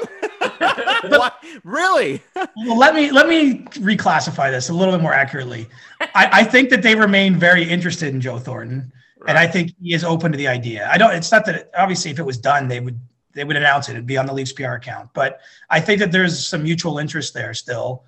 So even the bottom 6 is still a bit of if we're going to ask what the lines look like I have no idea where this all fits with all these guys they're bringing in. And if they added someone like Thornton, it's what kind of points me again to trades. I think the Leafs are in on everything right now. So this was right before Jason Spezza re-signed with the Leafs. I notoriously on this podcast said, I don't know if they're bringing him back. So I know that was no, you said he wasn't an everyday player. Yeah, I don't know if he was an everyday player, and he might not be, though. So here's my question, though. So he's back, but he's at a different point in his career. If Thornton were to come to the Leafs at a different point in his career, are those guys everyday centers, or do they maybe move a little bit more to the wing? Well, I mean, we saw Spezza play the wing a bit last year. I think that they're probably wingers with center potential, and look, they're injury insurance too if it happens, right? I mean. They can play center in a pinch if you sustain some injuries at that position. So I don't think it hurts to have guys that can do it. I just don't know what the lineup's going to look like. I'm kind of fascinated by that's what I like the Vesey signing, but I saw it and I was like where are all these bodies going? Remember they signed Barabanov, and I don't know a ton about him. What I've heard from the scouts, let's have modest expectations of him in the sense I don't think he brings much offense. Likely doesn't project to bring a lot of offense to the NHL, but I assume he's going to play. I mean, part of the way the Leafs keep luring these guys is that they give them a legitimate opportunity to play, right? And they obviously have a good relationship with Dan Milstein, who happens to represent a lot of the Russian players. But, Ozhiganov played here. It didn't work out. But, he can't say that the Leafs signed him on a promise and then only gave him 20 games and sent him to the AHL. And they gave him his equipment, too. Exactly. Remember that story? He walked off with his equipment. And I heard, he did a Russian interview where he criticized Babs, too. Wow. Like pretty harshly. I would love to read that. Severe words. You can probably find it with one Google search. Like it was like a scathing teardown of like the way the Leafs do business. But anyway, it's a tradition every summer. The when the Russian players go back, we finally get the translation, and Kucherov's trashing like Killorn or something. Remember that? And to be fair, he might have been misquoted. Like I shouldn't actually put this on Ozhiganov because I never asked him, but I actually don't know if I ever talked to him other than a quick hello. He was here and he was gone.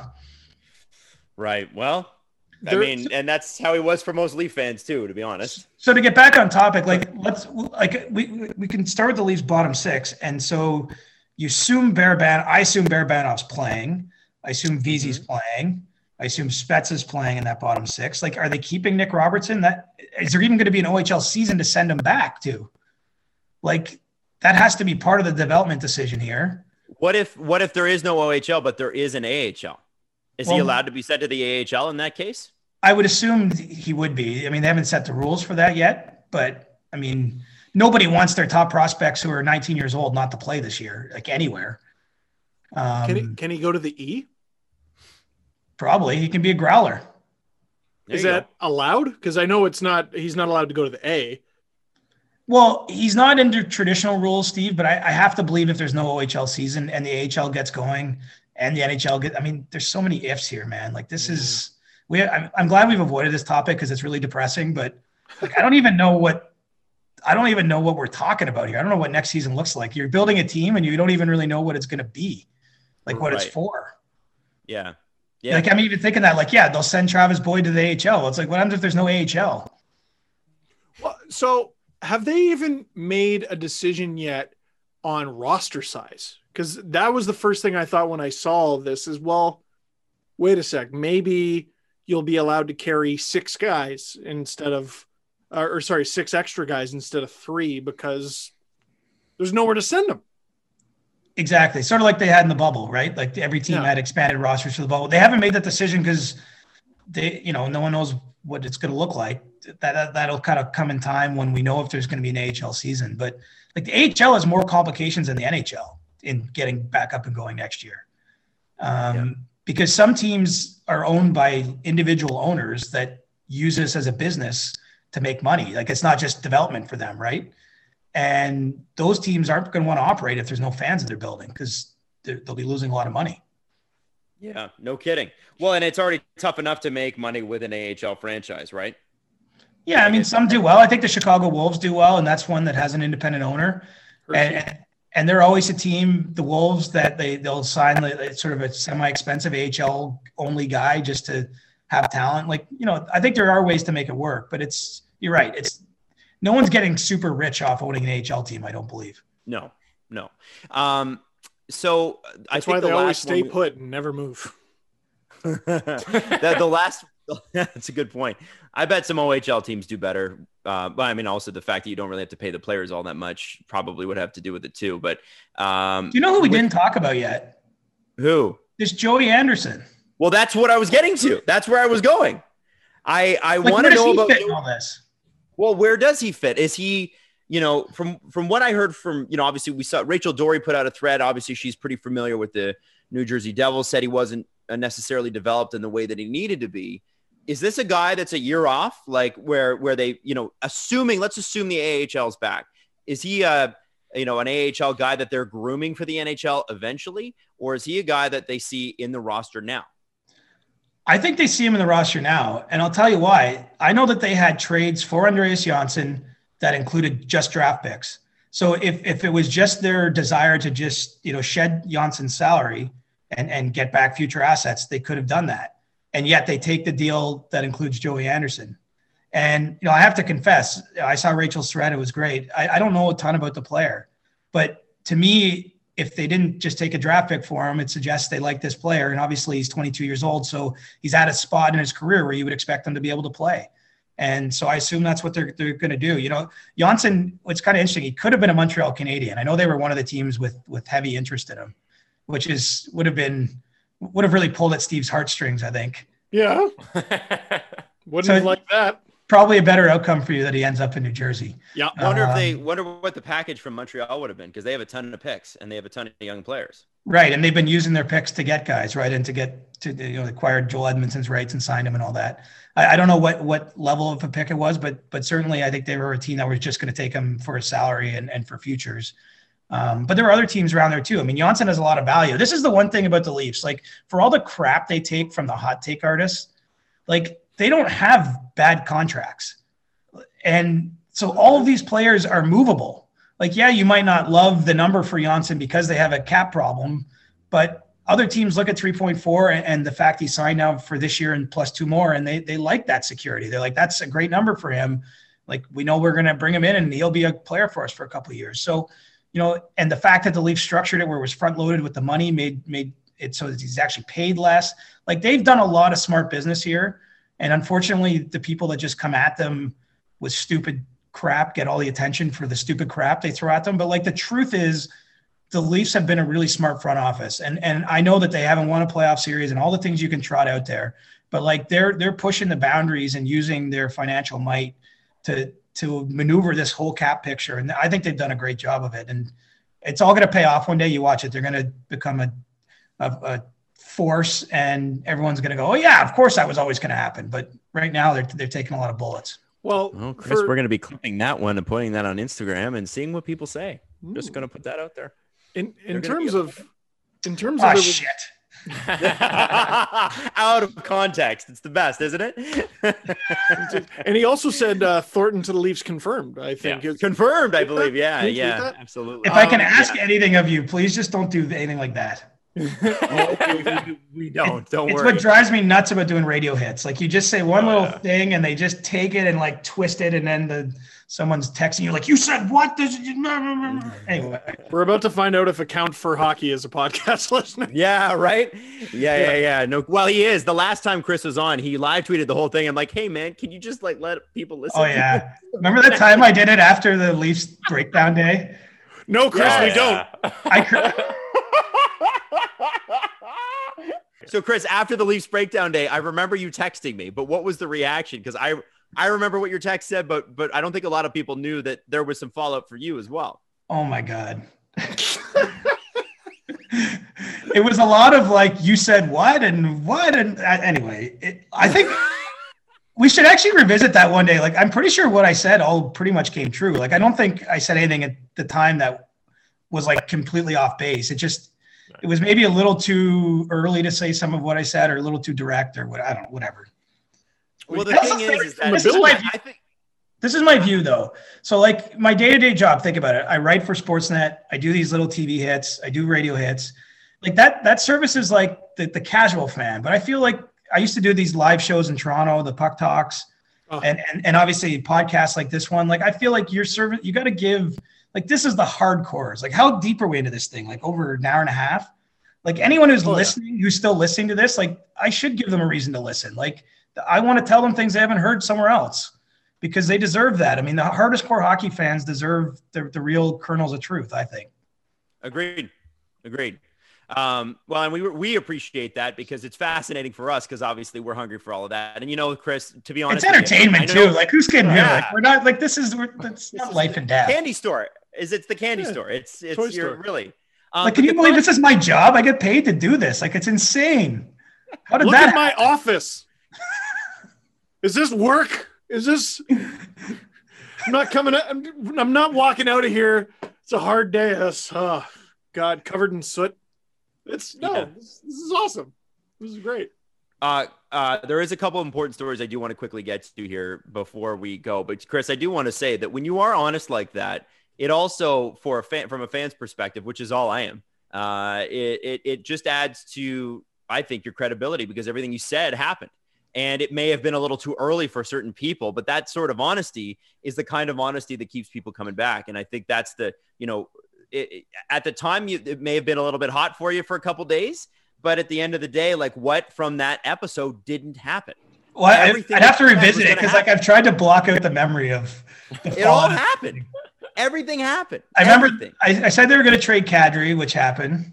Yep. You said there would be bombs that would go off. We were talking about. Pretty sure I said that Babs was in trouble, which didn't happen that offseason, but it happened 20 games into the season. Yeah. Anyway, good times. Just think of the fun we've had together, fellas. Oh. So now, I remember my bosses actually at Sportsnet, I think, were some of the most unhappy people with me. Really?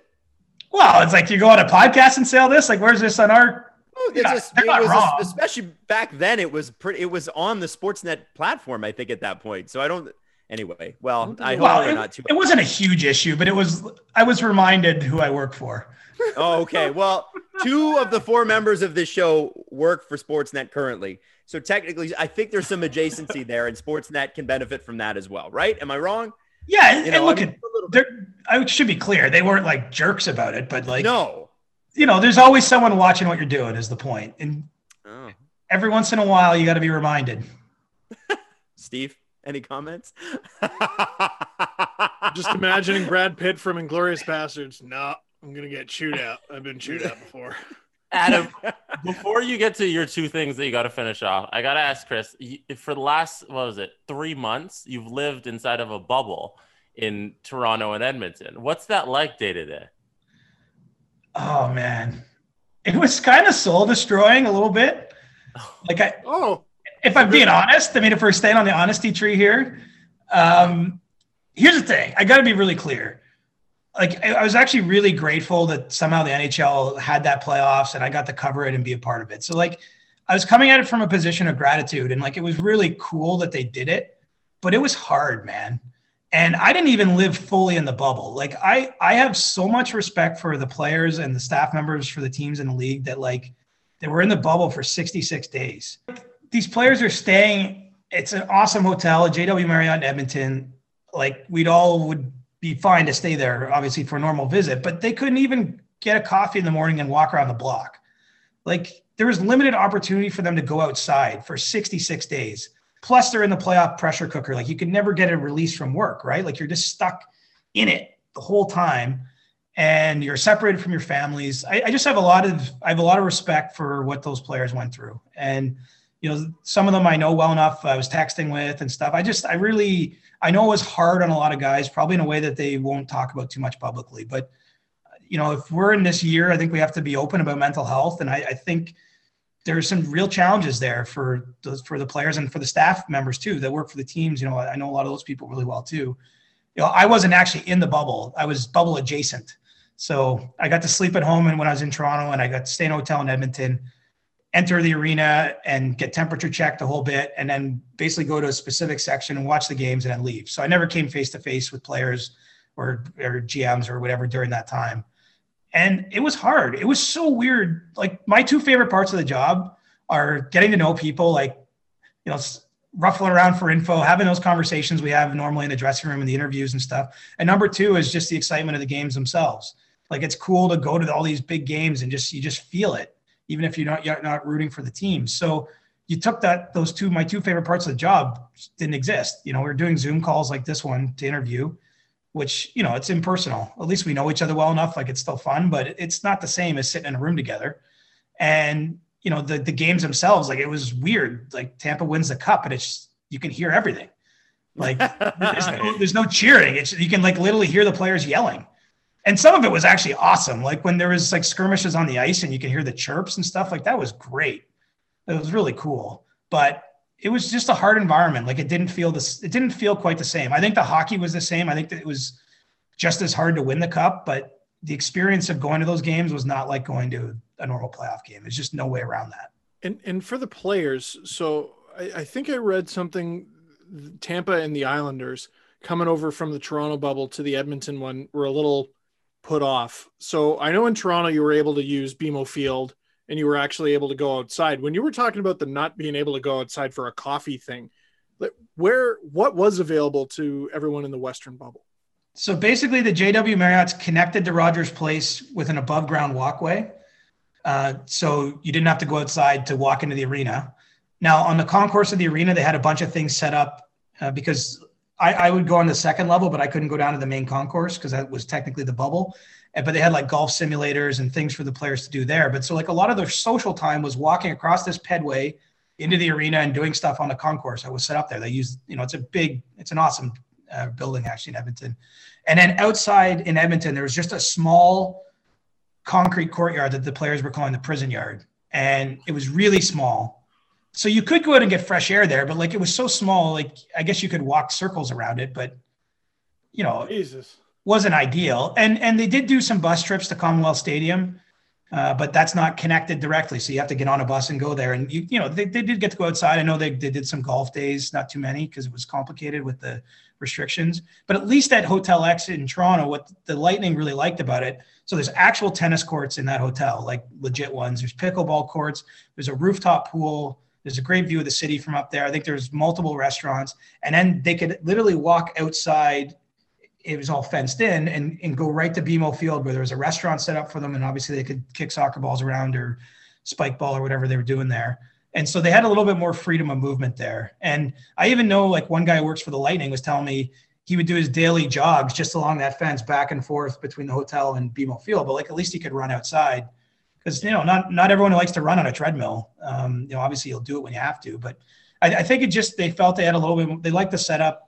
And apparently it's a really nice hotel. I've actually never been in it, but it wasn't a comment on Edmonton. Like everyone took that as like everyone saying Edmonton sucks. I think it was the setup in Edmonton was probably more ideal from a pure bubble standpoint because Hotel X, they had to get on a bus to go to the arena and go to the practice rink, what have you.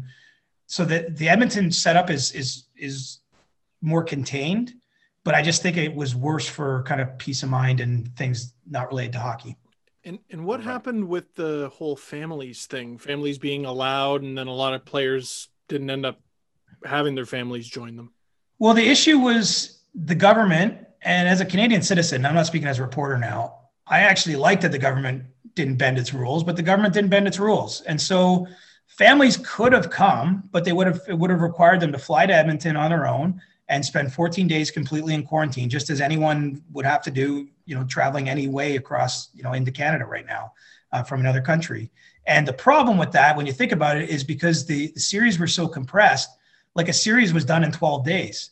So if you're, the partner of one of the Lightning, like, do you want to fly up here in quarantine for 14 days and the team might not even make the cup final? You know what I mean? Like you might watch them lose in the conference final entirely on TV from an Airbnb in Edmonton and then just fly home. And so, the only family members that ended up traveling here were those that were Canadian citizens that were already in Canada. And so they didn't have to observe that same quarantine. And it that was really hard, I think, on the guys, because truly one of the coolest moments of seeing the cup one is then after the TV broadcast ends, all the families that are there just flood the ice and it's just moms and dads. And, it's almost like 17 weddings or 28 weddings happening at the same time, like, getting different variations of the photo. Okay, one with mom and dad, now one with your partner, one with your kid, and the cup's out there and everyone's emotional. And I think, that's one of the cool moments. I mean, in fact, I remember being in Boston the last time we could do this and seeing Luke Schenn out there with Braden. And like Luke's on the ice and as an active NHL player with his brother as he wins the cup. Like, it's so cool. And then the next year Luke wins it. And obviously Luke's family couldn't be there because of these restrictions. So, I think everyone made the best of it, but the reason it didn't happen, quite honestly, is the government didn't allow for modified rules for families. And I'm sorry for any family members listening, because I understand truly, deeply, honestly, why you'd want to be there. But, the reason we've limited the spread such as we have is because we've had rules like this, and there should be no exceptions. Now, we do have two major hockey stories to get to before the end of the show, so I'm going to try to get through them quickly because obviously our time is running a bit short. The first thing is the Blackhawks My time's very fine. Okay, your time's good. I know that Steve and Jess would normally, I guess we're okay. But relatively quickly after Corey Crawford was told he would not be re-signed by the Chicago Blackhawks. We had stories from Mark Lazarus and I think Scott Bowers as well, who, by the way, have a great podcast, and one of a Chicago Blackhawks fan pointed me in their direction. Talk about two guys that really know that team. and the two of them team up, and it's a great show. But Mark came out with an article in the Athletic with quotes directly from Jonathan Toews saying, Stan Bowman hasn't talked to us, but I guess we're going through a rebuild now. And Stan Bowman actually hasn't talked to anyone. Corey, so just to give you an idea, Chicago started last year with Corey Crawford and Robin Lehner. Robin Lehner went on to the conference finals as the starting goaltender for the Vegas Golden Knights. Corey Crawford put up a .928. Yes, he's older, but he did put up a .928 save percentage, which is still pretty good. The most Chicago offered him was a one-year deal worth $3 million. Now, Corey Crawford has obviously since moved on. The Chicago Blackhawks are very clearly preparing for some sort of retooling or rebuild. And everybody is mad at Stan Bowman. What's interesting about this is I think for the first time in about 3 or 4 years, Stan Bowman is doing the right thing. This is a team that started last year with Corey Crawford and Robin Lehner in net, and the best they could do was 24th. What are your thoughts on how Chicago's to handle things and what they should do going forward? Because Stan Bowman, I haven't agreed with a lot of what he's done, and the Brandon Saad and the Artemi Panarin and the Zadorov trade, and we'll get to all that. But Chris, it's time for a rebuild in Chicago, isn't it? It is, and I think the question you're not quite asking, but you're maybe leading me there, is like, will any of these star guys leave? Will any of them want to go? And I have to believe they won't. Like, I have to think if Jonathan Toews and Patrick Kane, and I don't blame them for this, they in a lot of ways should be career-long Blackhawks, just because of literally transformed this organization. I think they're in their history, the Blackhawks won 3 cups before them, and they've won 3 cups with those guys. So, I mean, those guys are going to have a statue beside the statues that are outside that awesome building. They got a Jordan one out there, and Bobby Hall, Stan Mikita. Like, those guys are going to have a statue one day. So I think it's going to be completely on their terms. I don't think anyone's going to low-key try to push them out or whatever. So it'll be up to them. But there's other interesting guys on this team. Like, I know Duncan Keith in the past has had interest from teams, and he's got a no-move clause or no trade clause, and he hasn't moved it. But, maybe now with some of the writing on the wall, maybe those guys think about that. And it's probably too soon to handicap it at 100% and say which way it's going to go. But, clearly the those core guys are upset. And they're really upset at seeing Crawford go. Crawford was a huge part of that team. As you mentioned, he's still performing. Like, it's not like you're not letting him walk away coming off a 902 or an 888 or something. Like, he's still a really good player. And so there's some fences to mend there, but I'm with you. Like, it's going to be painful. You have a team, probably the best team of its generation, or certainly with Pittsburgh, number one or number 2. And, now you're going to see the dismantling. And I'll tell you, in Pittsburgh, we're not far off this day either. Like, they think they got another 2 seasons, next year and the year after, to try to take some swings. And they've almost drafted nobody. Like, they trade every pick that isn't nailed down, right? I mean, that's and that's like, I don't blame them. If you have 2 generational centers, like, the odds of them getting players as good as Crosby and Malkin at the same time again, like, they could play another 100 years as an organization, never have that. So, like, they should try to go for today. But, it's starting in Chicago a little sooner, but I think, Pittsburgh, within a year or 2, we're going to be talking about the same stuff. And then it'll come down to the same thing. Does Malkin want to chase another cup, or does he want to finish his NHL career in Pittsburgh? I can't imagine a scenario where Crosby leaves, but who knows? Pro sports is weird. What I found interesting is a cap, so anything could happen. Yeah. Well, what I found interesting about this, though, is that Toews and Kane, especially Toews, and he is the captain, there was a sense in the quotes that he wanted to be, and I'll read some of the quotes to you. You guys tell me if this is your same interpretation. Bottom line is, I want to win. This is what Toews told The Athletic on Saturday. The expectation for our leaders on this team and myself is to come ready to training camp every year to be a playoff team. We prepare ourselves to win a cup for our fans. I've never been told that we're going through a rebuild. That has never been communicated to me, for that matter. A lot of this comes as a shock because it's completely different direction than what we expected. Crawford said he was devastated after he got the phone call from Bowman that they would not be re-signing him. Toews said it's sad. It's really disappointing. Crow has given so much to this team. I feel he could be ready to bring more in the next few years and still be a big part of the group. He had that mindset that he could help this team go deep in the playoffs again, and there's no doubt that he could. And like we said, sure, he performed well singularly.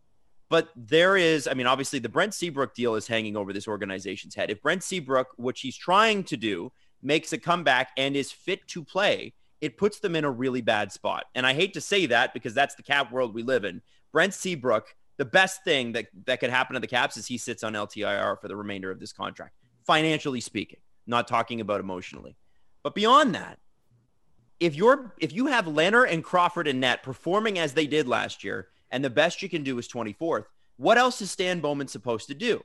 Now, I wouldn't say, a couple of years ago, one of the worst trades I think we've seen ever in the NHL, that Saad for Panarin deal, has hurt them and hurt them and hurt them again. And now he's taken Panarin, and then he had Saad, and now he's traded Saad and had to retain $1 million on each of the next 3 or 4 years on that deal just so he could get Nikita Zadorov. It's a very, I'm not necessarily agreeing with the way Stan Bowman's going about it, but if I could say one thing, Stan Bowman is absolutely right. They need to do some sort of retool rebuild here. How do you do it? Well, you don't lose a fourth trade involving Brandon Saad because they've lost 3 already. So I think that's a good place to start. Yeah. This is where it's hard. Honestly, I can see this from Taves' perspective. I mean, look, let's remember, and obviously they were gifted a spot into the playoffs with this, return to play format, but he played great in that play-in round against Edmonton. Jonathan Taves looked reborn. And even if you look at some of his statistical last couple seasons, he's still been producing at a level offensively where he still looks like he has some juice left. Patrick Kane is still a star, frankly, straight up. And so I can understand why those guys don't want to see this happen, but Stan Bowman works for the owners, and the owners have to think what's right for the organization long-term. And their long-term contemplates a time when Jonathan Taves and Patrick Kane aren't playing for the team anymore. And so that's why I say this is just an awful spot. I mean, if I'm them, I don't know how cutthroat you want to be. I wouldn't even try to trade those guys. I would say to them, look, if you guys want out, you come to me, but I'm never coming to you saying I have a trade. But if you get to a point where you're not comfortable, my door is open and I'll listen to that because we want to do right by you. You've done so many great things for the Blackhawks organization. But I think it's a really delicate time there. And, I think he has to continue down this road. I think he should probably try to trade everything that isn't nailed down and that isn't these core guys if he can. And that isn't Dominic Kubalik, right? Right, of course. And, maybe – and we'll see what DeBrincat is. I know last year didn't go as well for him, but he's still a young – they're just in transition. But I think that they should try to reload. Honestly, Boston reloaded. Everyone forgets, Boston missed the playoffs a couple times with this core. And then they could have won a cup last year, and they've been one of the best teams in the league since then. Pittsburgh reloaded between 2009 and winning their next cup in 2016 around the star players. I would try to convince Taves and Kane to see this through and be relentless in trying to build a better team around them because, again, this is your greatest generation. Why not? The only thing better than their story is if somehow at the end of this they win a late career cup for Kane and Taves. I mean, that would be pretty cool, right? Last dance. Even if they don't, three titles. I mean, the 3 banners will fly forever there. These guys are legends. But I think the way I would do it is not trade those players because once you trade them, you're signing up for 8 years of being bad. Detroit had no choice, but look what happened to them when Datsuk had to go and Lidstrom had to go. It's a long road back to respectability. And I'll believe they'll get there under Steve Yzerman, but it takes forever. And so I would still be convincing those guys to, maybe have a conversation with them. It sounds like that's what Jonathan wants. I mean, I didn't talk to Taves, but based on those quotes, it sounds like he just feels a little left out in the dark on the plan. But I think the plan should be built around them, but be ruthless about it. And, that probably means finding somewhere else for Brent Seabrook too. I think it means potentially trading Duncan Keith. I think you really gotta go for it. Being half pregnant doesn't work. One quick last thing, Chris, in your estimation, obviously when the Panarin Saad deal happened, there was a lot of speculation about the guys bringing the band back together. Meaning, if you want us to, they had just come off that terrible game or the terrible thing against Nashville, where Nashville was so dominant. And I think Chicago scored 3 goals the entire series, and they'd been swept out. And Bowman went to the guys and said, "What do we need?" That's apparently what happened. And they said, "Well, we want Brandon Saad back," and that's how that deal happened. That's one of the stories out there. In your experience, when a general manager consults with the star players on his team about what the direction should be, as in not the GM dictating it, but the GM saying, "What do you think?" Because we all know LeBron James is the GM of the Los Angeles Lakers. We get that, right? Does that happen in the NHL? And when it does happen, does it work out? I think it's pretty rare. Someone like Sidney Crosby, I believe, has had a lot of, it's not that he's pulling the strings, but I think that they've sought his input on a lot of the decisions made there over the years. It helps that he lived with the owner at the start of his career for 4 or 5 seasons. He has a great relationship right up and down the organization with everyone in Pittsburgh. But, I think you have to be careful with it too, because the GM's got to do some unpopular things. I mean, it's part of the job. It sucks. It's probably why there's lots of reasons I couldn't do that job, but that would be maybe chief among them, as you just have to deliver bad news or be cutthroat or do things that aren't popular in the moment, that get you a lot of heat, that piss off the other players, but you're doing something with the longer term vision in mind. And so, I think what's important at some point with these star players of the Blackhawks is just to see where they're at. And if you believe they're going to be, like, I think one GM told me this, like, you should never sugarcoat anything with anybody in your organization, because he said it always comes back to haunt you if you try to sort of dance around topics or lie about them. And so I think Stan Bowman should have a very open discussion with them, let them know exactly what he thinks, what he sees for them for these next 3 or 4 years or whatever they have left in their careers, 5 years, and let him know his plan. And, maybe leave the door open for some suggestions, but you can't have players, the GM is the GM, the player's there to play. And even though you respect your players and you treat them as human and my bosses at Sportsnet don't ask me too much, right? They expect me to do my job and I'm not looking for that. And so I think that you got to know your place in the pecking order. And at this point, even as great as, Taves and Kane have been, we understand where you were going with that. And you were pretty much wrapped up on that. Last point that we need to talk about is we're finally seeing what the ardent Vancouver Canucks fan base, and I say ardent as in the ones that are whatever the Canucks do is great by me. There is a subsection of that with Leaf fandom, with Edmonton fandom. A lot of teams have that. There were Canuck fans that were super pissed at us whenever we said these deals are bad. The Sutter deal, the Beagle deal, the Roussel deal, the Baertschi deal. There were tons of deals that Jim Benning and the Vancouver Canucks made, especially on July 1st, that have served to, unfortunately, negate some of the amazing stuff they've done in the drafting. They've built a really good team there, but they just lost their starting goaltender. We do think Thatcher Demko could be that starter, but we don't know enough yet. So he's had to go out and spend $4 million a season on Braden Holtby, who has been good, but hasn't looked the same since he won the Stanley Cup. We're finally seeing Vancouver's mistakes on July 1st come to roost. Where do they take it from here? Because obviously they've got, some money coming off I believe it's Baertschi, Pearson, and someone else comes off next year. But you've also got Pettersson and Quinn Hughes, who are going to command more than the money that is coming off the books next year. They have $7.5 million in cap space this year. Apparently, they're still players for Oliver Ekman-Larsson because, by the way, Chris, give us your thoughts on the OEL thing. Everybody thinks that door is closed. Not necessarily true. Well, I'm just thinking of it from Oliver Ekman-Larsson's point. Like, I get why him and his agent, Kevin Epp, wanted to control the story, why they didn't want this to last for weeks and weeks and weeks. It's a disruption to your life. It's unpleasant. But if Jim Benning phones him on Tuesday morning and says, we have a deal with Vancouver if you'll waive your no move clause, like, are you telling me he wouldn't? I have trouble. I just have trouble believing that to be the case. So, it doesn't seem like there's been a lot of talks there in the last couple of days, but I just don't think we can pronounce it completely dead. Like, this might be like, okay, everyone take a breath and then see what happens in free agency. And obviously that's playing out now, and then take another run at this. So I would think that that's at least still lingering as an outside possibility. The truth is I don't see how Vancouver's any better next season than what they just were.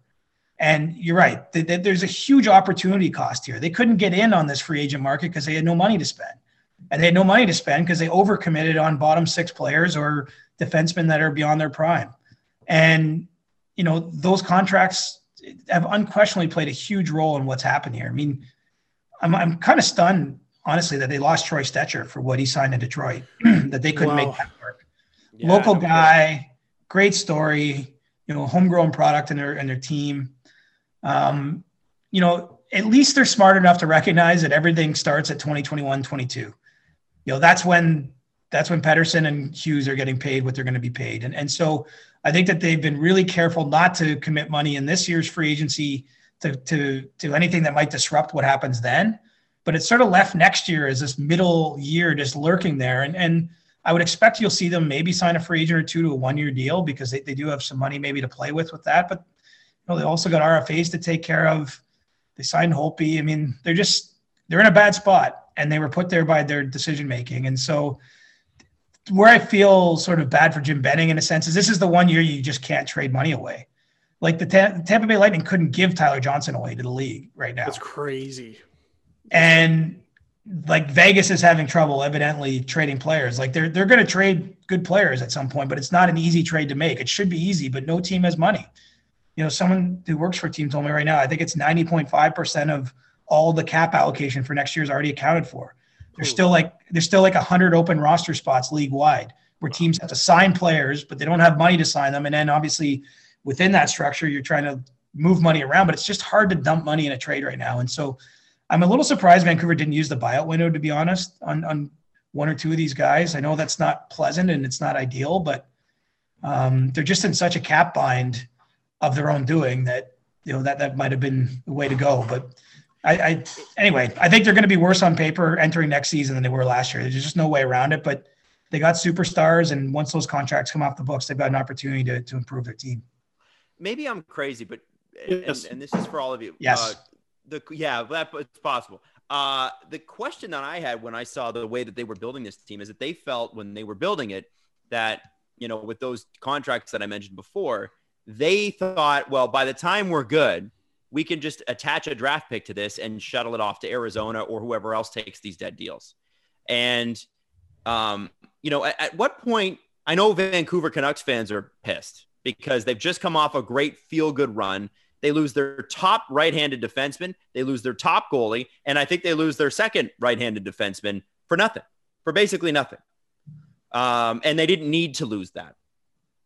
Does Jim Benning pay a price with the Aquilinis for this? Because obviously I know that they're close and I know that, that they tend to work well together. That's what we've heard. And again, there have been some major successes with the way Jim Benning has built this team. But as you said, this is a key year for them to take a step forward. And they're probably not going to unless Pettersson, which he has the talent to do, really lights the league on fire next season.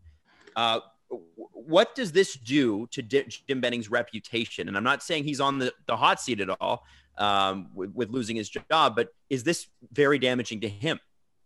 It could be long-term. He's certainly not on the hot seat now. I mean, they're still basking in the glow of what was a great playoff run. And they still have two superstar young players, and they didn't have to finish last. They didn't have to draft them first overall to get them.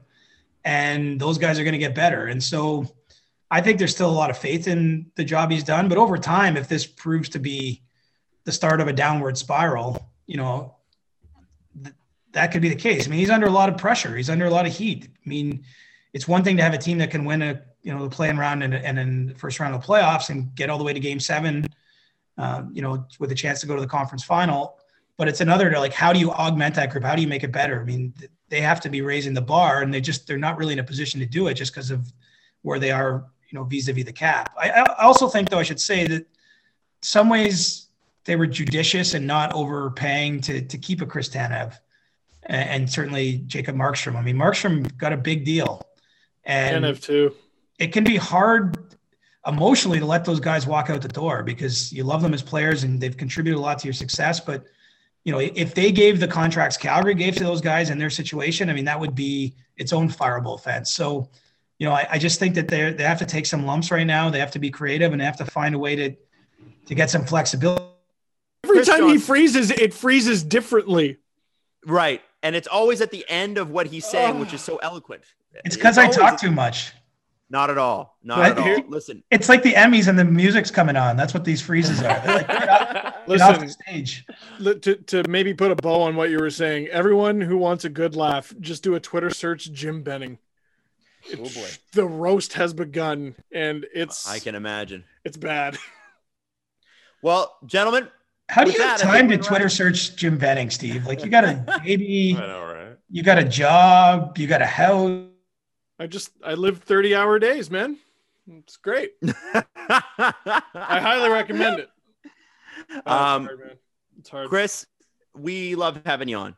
Thank you so much for coming home, especially on Thanksgiving, because your family missed you, and we are your family.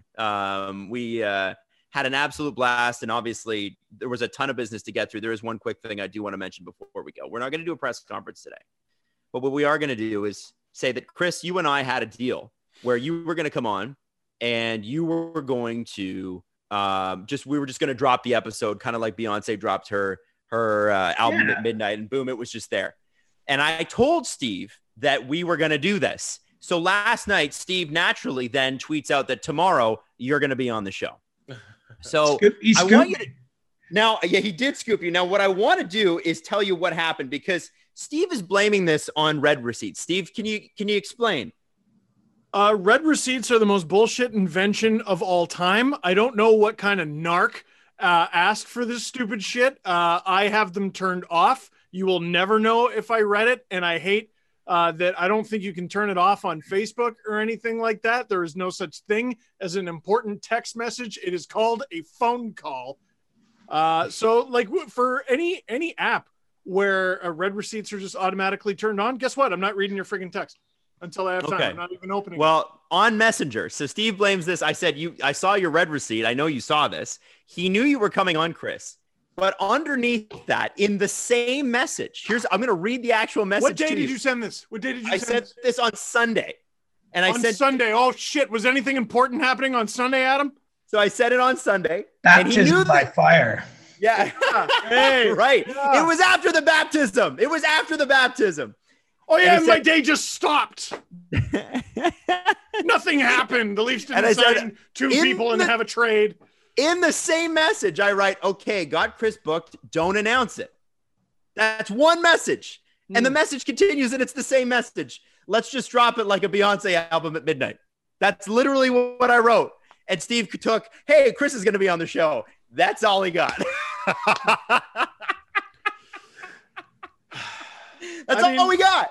Adam, you messaged me in the middle of an extraordinarily busy day, and I missed it. And I mean, you must have been really busy Friday, because I sent you after you told me, since things that we tell each other don't matter, you told me you were going to come by for a driveway wave at Leo. And then on Friday, I texted you, hey, man, you still coming? To which you responded, you didn't respond. You have yet to respond. You haven't sent a text since. Wow. So let's not play this game. You guys have some things ironed out here. Steve, as long as we're pulling out receipts, we might as well pull out all of them. Steve, you also responded to a message after the CJ message. What was it? Like an hour later, you laughed at an image that Adam sent. What did I type? LOL? You said LMAO. What the fuck? So yeah, which is that's nothing. You were reading and responding to the messages, so you don't really have an excuse here. If all anyone ever sends is LOL, who has ever LOL'd? Who has ever? Well, I thought you LOL'd at I thought when I sent you stuff and you thought it was funny, I thought you actually LOL'd. I don't remember what your stuff is. No, you kept. I don't remember it. It's already evaporated from my memory, Adam. Do you know what's funny? Nothing to me. What's that, Chris? There's like some older people that work in the NHL, like running teams that like LOL and stuff, and I always find that hilarious. Lou Lamoriello. Like if Gary Bettman like gives you an LOL, like it's pretty funny. Hey, that's good. An LOL from Gary Bettman. I think that happened. I can't. It's in my memories, yes, but I can't say 100%. It's not fresh, but I'd love to know if Gary Bettman sends LMAOs, LMAF, too. I doubt whatever. It. That's for 2021. He's got to, add it to his repertoire. Gentlemen, we're gonna wrap it up. Chris Johnston, always a pleasure. Thank you so much for being on the show. It's so great to get your perspective and your knowledge, and you're just a great guy all the way. And shout out Coburg.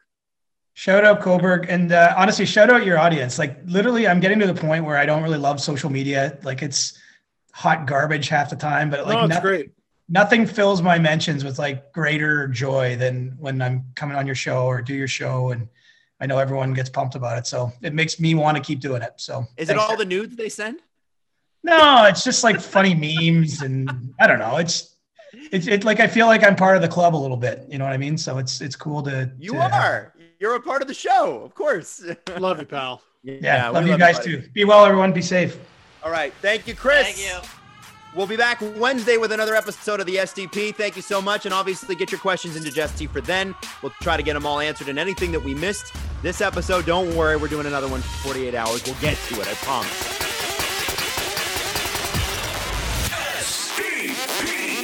The Steve Dangle Podcast. Follow the guys on Twitter at Steve_Dangle, at Adam WYLDE, and at Jesse Blake. Connection complete.